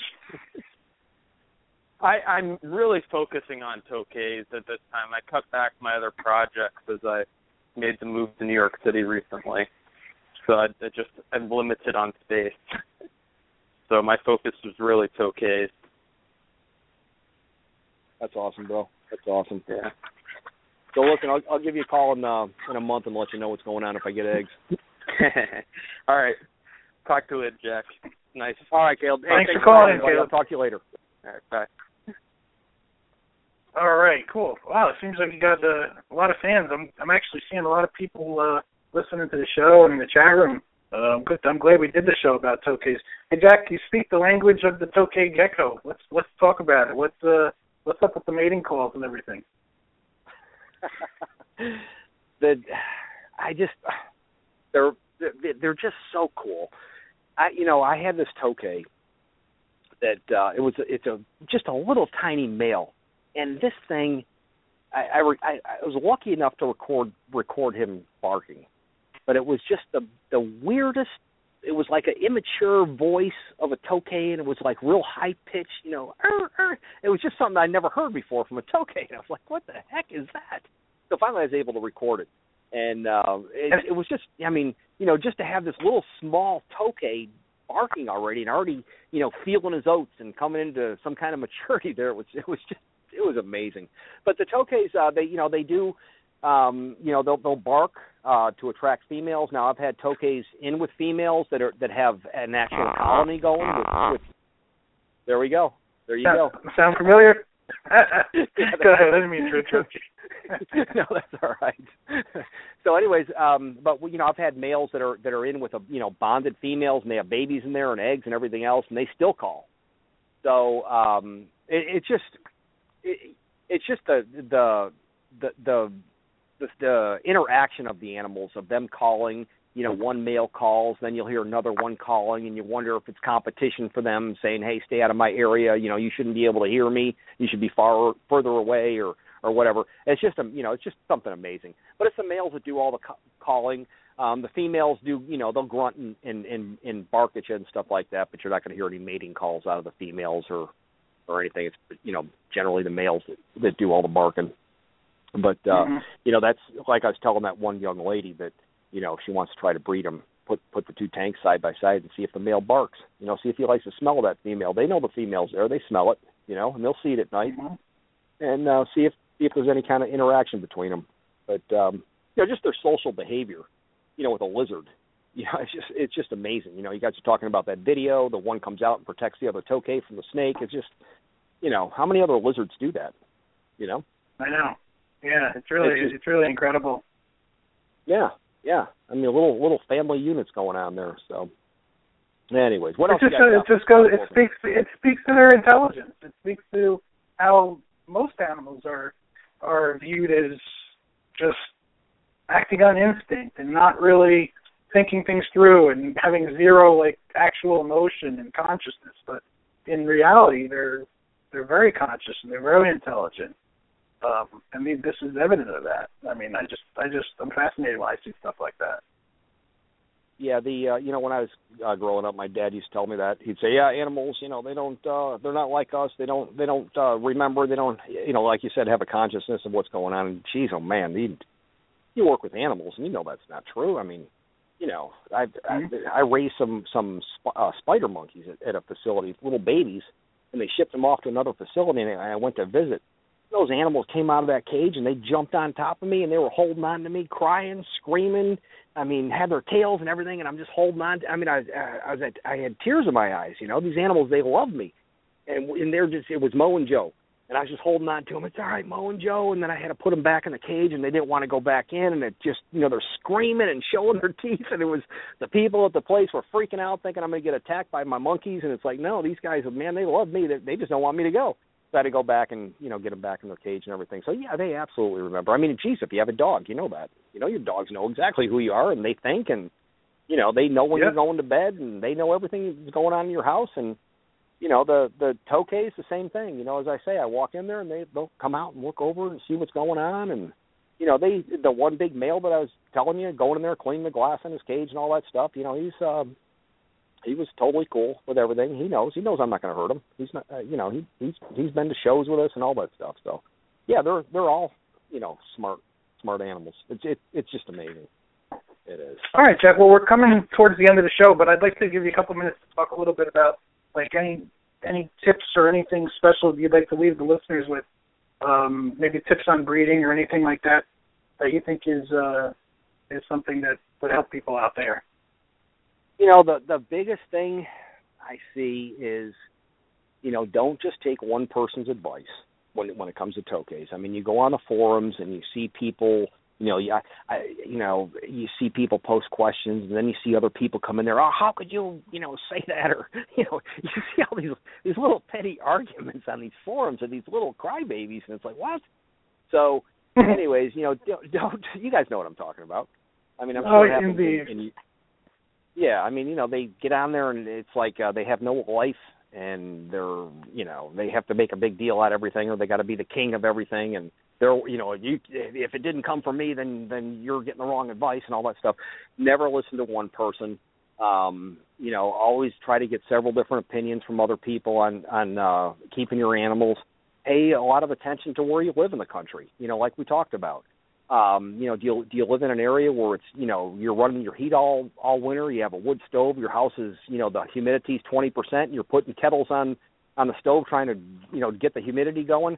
In a case like that, you really need to pay attention to the humidity of your animal's cage and maybe, get one of those humidifiers to blow inside there and get it moist. And maybe spray it a couple extra times a day and make sure your substrate's, moistened all the time.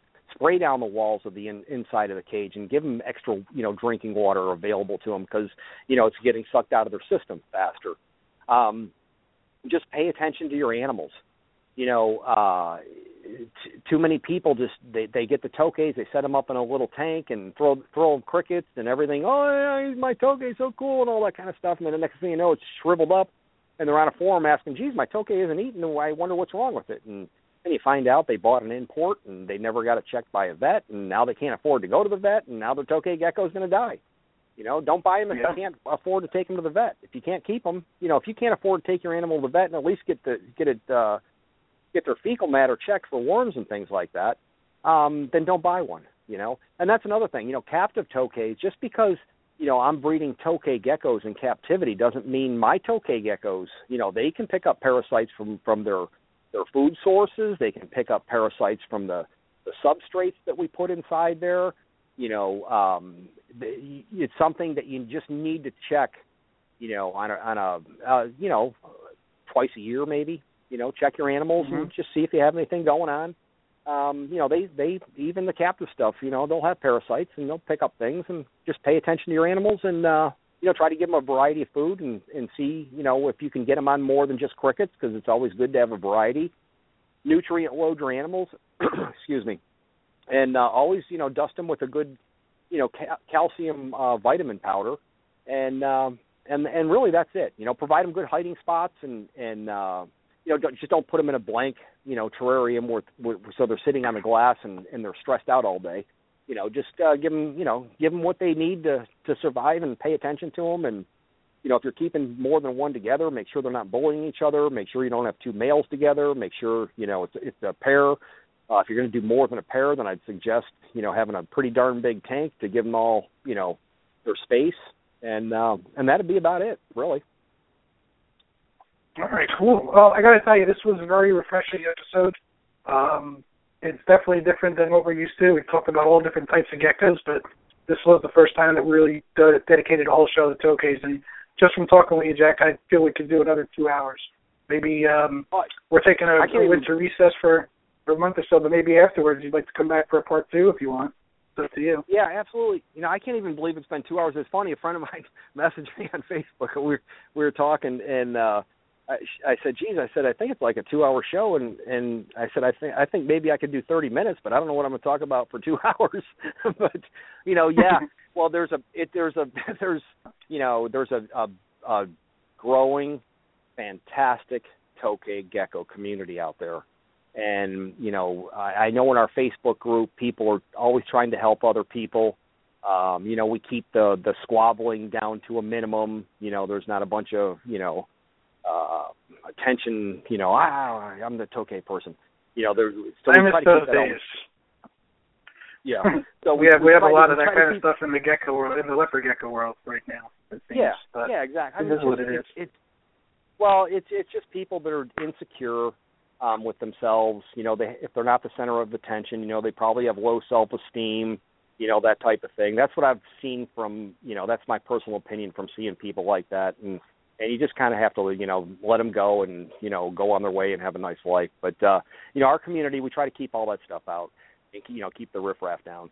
And, but it's a great community, and people are, always trying to help each other. The breeders work with each other. I mean, I'm on the phone talking to people all over the country, that are breeding, and, I have problems or they have problems. And it's like, we try to work stuff out and share information. And, it's such a new, breeding program thing going on with the Tokays that there's not, everything isn't known yet, and people are working together really hard to try to produce some really nice animals out there, and to me it's exciting. It really is. It's just awesome, just to see it grow like it's grown just for the years that I've been doing it. It's just amazing. So I'm excited. Well, I wish you the best of luck with everything. I appreciate it, and I'd love to come back. I can't believe 2 hours went by. I was thinking, geez, we've only been talking for an hour, and you tell me that 2 hours are up. So that's fantastic. Yeah. I'd love to come by and talk again and keep you guys updated with stuff. Absolutely. Cool. All right. Well, have a good holiday season, and I'll be in touch with you. Do you want me to start the show back up and see if you want to come back, Jack? Yeah, you let me know, and I know you guys have tried to get me on before, and I've just been so busy, and my life does get crazy. But yeah, we can squeeze another show in and have fun, and I had a blast. I mean, I love talking to the Tokay people. I just love doing it, we'll definitely do it again. Sounds fantastic. Gentlemen, right, I appreciate you inviting me on the show. You're welcome anytime, Jack. You want to give out your contact information real quick so people can find you? Yeah, we're real easy to find. We're on Facebook. It's facebook.com/Tokayx, TOKAYX. And we are working on our website. I was hoping to have something up today. I do have just a basic layout of it. It's not even anywhere near complete. But our website is tokayx.com. And over the next month or two, we're going to be really building it and adding, photographs of our animals. And as spring rolls around, the weather warms up, we're going to absolutely have a for sale page on there. Probably be selling some dry goods to go along with it. And we're working on some videos right now that we're going to be posting on YouTube. And basically, you know, we're going to make the Tokays, you know, the Tokay X facility. We're going to start showing people, you know, behind the scenes and show what's working in there and what's going on and show some of the animals that are pretty cool that you don't see very often, you know, on any of the classified ad places or anything like that. So, yeah. Facebook.com, TokayX, and TokayX.com. Awesome. All right, great, Jack. Thank you so much, and have a good night, all right? Okay, you guys have a wonderful holiday, Merry Christmas, Happy Hanukkah, and all that other good stuff. You guys take care. And it was all my pleasure, too. All right. Great. All Thanks, right, Jack. Bye-bye. Take care. All right, folks, I hope you liked this show. I'd like to thank everybody that was in our chat room tonight, and of course, everybody that's listening and downloading. If you guys like what we do here on Gecko Nation Radio, please share the show links from the Facebook page, because we're not a huge show where we can really go advertise and pay for crazy advertising yet, maybe someday. But that'll only happen if you guys help us grow. So share the links, share the page, Gecko Nation Radio on Facebook. Of course, if you want to join the group, we have a group associated with the show. It's called Gecko Nation. You can join that on Facebook as well. I think there's like 5,000 plus members now. So it's pretty cool. Good group of people. The group is well monitored, so there's not a lot of craziness going on in there. So you guys should have a good time. Ask your questions, show off your animals and stuff like that. I'd like to, of course, thank our awesome sponsors. We have great breeders and businesses that sponsor the show, people that really are the best at what they do and honorable. So right off the top, let's start with Ron Tremper. Check out Ron Tremper at leopardgecko.com. He was also last week's guest. You guys can check out that show in our archive at Gecko Nation Radio on Blog Talk. Also, check out his app, LG Pro, and also Leopard Gecko Care. He has a few apps, actually. You can find links to them on his website as well. And he's got awesome animals, of course. He's the creator of the Bandit and Tremper albino, of course, and so many different types of marines and things. You got to see his website. It's amazing. Also, Supreme Gecko. Check out supremegecko.com. Right now, Wally's doing what he does every year. It's called 12 Days of Christmas, and you guys can get in on that promotion and that contest. You can win cool stuff. I donated a gecko, so you may have a chance to win a free gecko too. So go to supremegecko.com, and he's also on Facebook. Check out Supreme Gecko there. He breeds day geckos and cresties and stuff, so if you guys want some quality animals, you can definitely find them there. He also has a wealth of information on the site about how to care for animals like that. Okay, check out Ohio Gecko, also ohiogecko.com. Haven't really talked to Pat in a while. Got to catch up with him, see how he's doing. But Pat's well known for amazing tangerines and fat tails and stuff like that. So if you like leopard geckos and fat tails, check out Ohio Gecko. Also, geckoboa.com. That's Mr. John Scarborough. John is very well known for working with all the known or available species, subspecies of leopard geckos, and a variety of the top bloodlines of leopard gecko morphs, including white and yellows, tangerines, another breeder of awesome tangerines. Check out John's stuff at geckoboa.com and geckoboa reptiles on Facebook. Also, check out geckoforums.net. That's a great place for information on geckos, mainly leopard gecko morphs, going all the way back to 2006. Any kind of husbandry questions you have been answered there 100 times over. You type in the question, you'll find great information there. You might have varying opinions, but read through and sort it out. I'm sure you'll get the stuff you need from there. And if you don't find what you really need online, there's always no substitute for a good book. All right, there's a lot of great books devoted to different species of reptiles and every animal out there. And having a good book collection of the animals you want to learn about is pretty essential in my opinion. All right, rainbowmealworms.net. We love Rainbow. I love Rainbow. Most people in the reptile community use Rainbow exclusively. Check out rainbowmealworms.net. Great pricing, great customer service, and just prompt shipping, all that. I don't know. Everything's great about rainbowmealworms.net. All right, and if you're going to be shipping your animals, you want to ship them legally. You want to get your FedEx labels legally from a certified live animal shipping company, so you got to go through a company like Reptiles Express. Check out reptilesexpress.com. They have by far the best shipping boxes and shipping supplies that I found. Okay, awesome pricing, heat packs, anything you need to ship. They also, I always say, but their boxes have the really thick styrofoam insulation, which is really important, especially in cold and extreme heat conditions. You want to keep that temperature as stable as possible inside your box so your critters get there safe and sound. So check out reptilesexpress.com. If you have any questions on how to ship, Amy will be your guide there. She'll help you. Just email them. They'll be happy to help you out. It's very easy. All right, and if you're in the market for reptile racks for your snakes or geckos or, snakes, geckos, some other lizards, of course, can live in rack systems, check out Sea Serpents. That's CSERPENTS, SeaSerpents.com. And if you're going to be breeding and you need something for your eggs, like a good incubator, check out HotboxIncubators.com. Both of those businesses have combined and create just the best, highest quality racks and incubators you can find out there today, and at awesome pricing. So check out Sea Serpents and Hotbox Incubators. All right, and ReptileStickers.com. If you guys need promotional materials, logos, banners, any kind of graphic design work done, check out ReptileStickers.com. Of course, stickers, too. Get cool stickers. And on Facebook, Happy Gecko Sticky Situation. That's Rachel's site, and she'll help you out. She also has a group there, too. And last but not least, abdragons.com. If you guys need dubia roaches, check out abdragons.com. And they do Facebook auctions all the time for their bugs and stuff. And they're also keeping and selling some new species of roaches that you just don't see too often. And, maybe you have some really exotic animals that don't take the normal dubia roach, that need something a little smaller, a little more active or less active. To stimulate them. You can check them out, and maybe there's a different type of roach that will work good for you. But in any event, they are gracious enough to give our listeners a 5% off coupon every time. Just use the code GECKO at checkout, and you get 5% off your order every time at abdragons.com. All right. And those are our sponsors, and I'd like to thank everybody again for listening in. Next week we have Rich Stanley, who is a lawyer for U.S. ARC. And it's going to be a great show. We're going to talk about what's going on with the battle to protect our rights to keep exotic animals.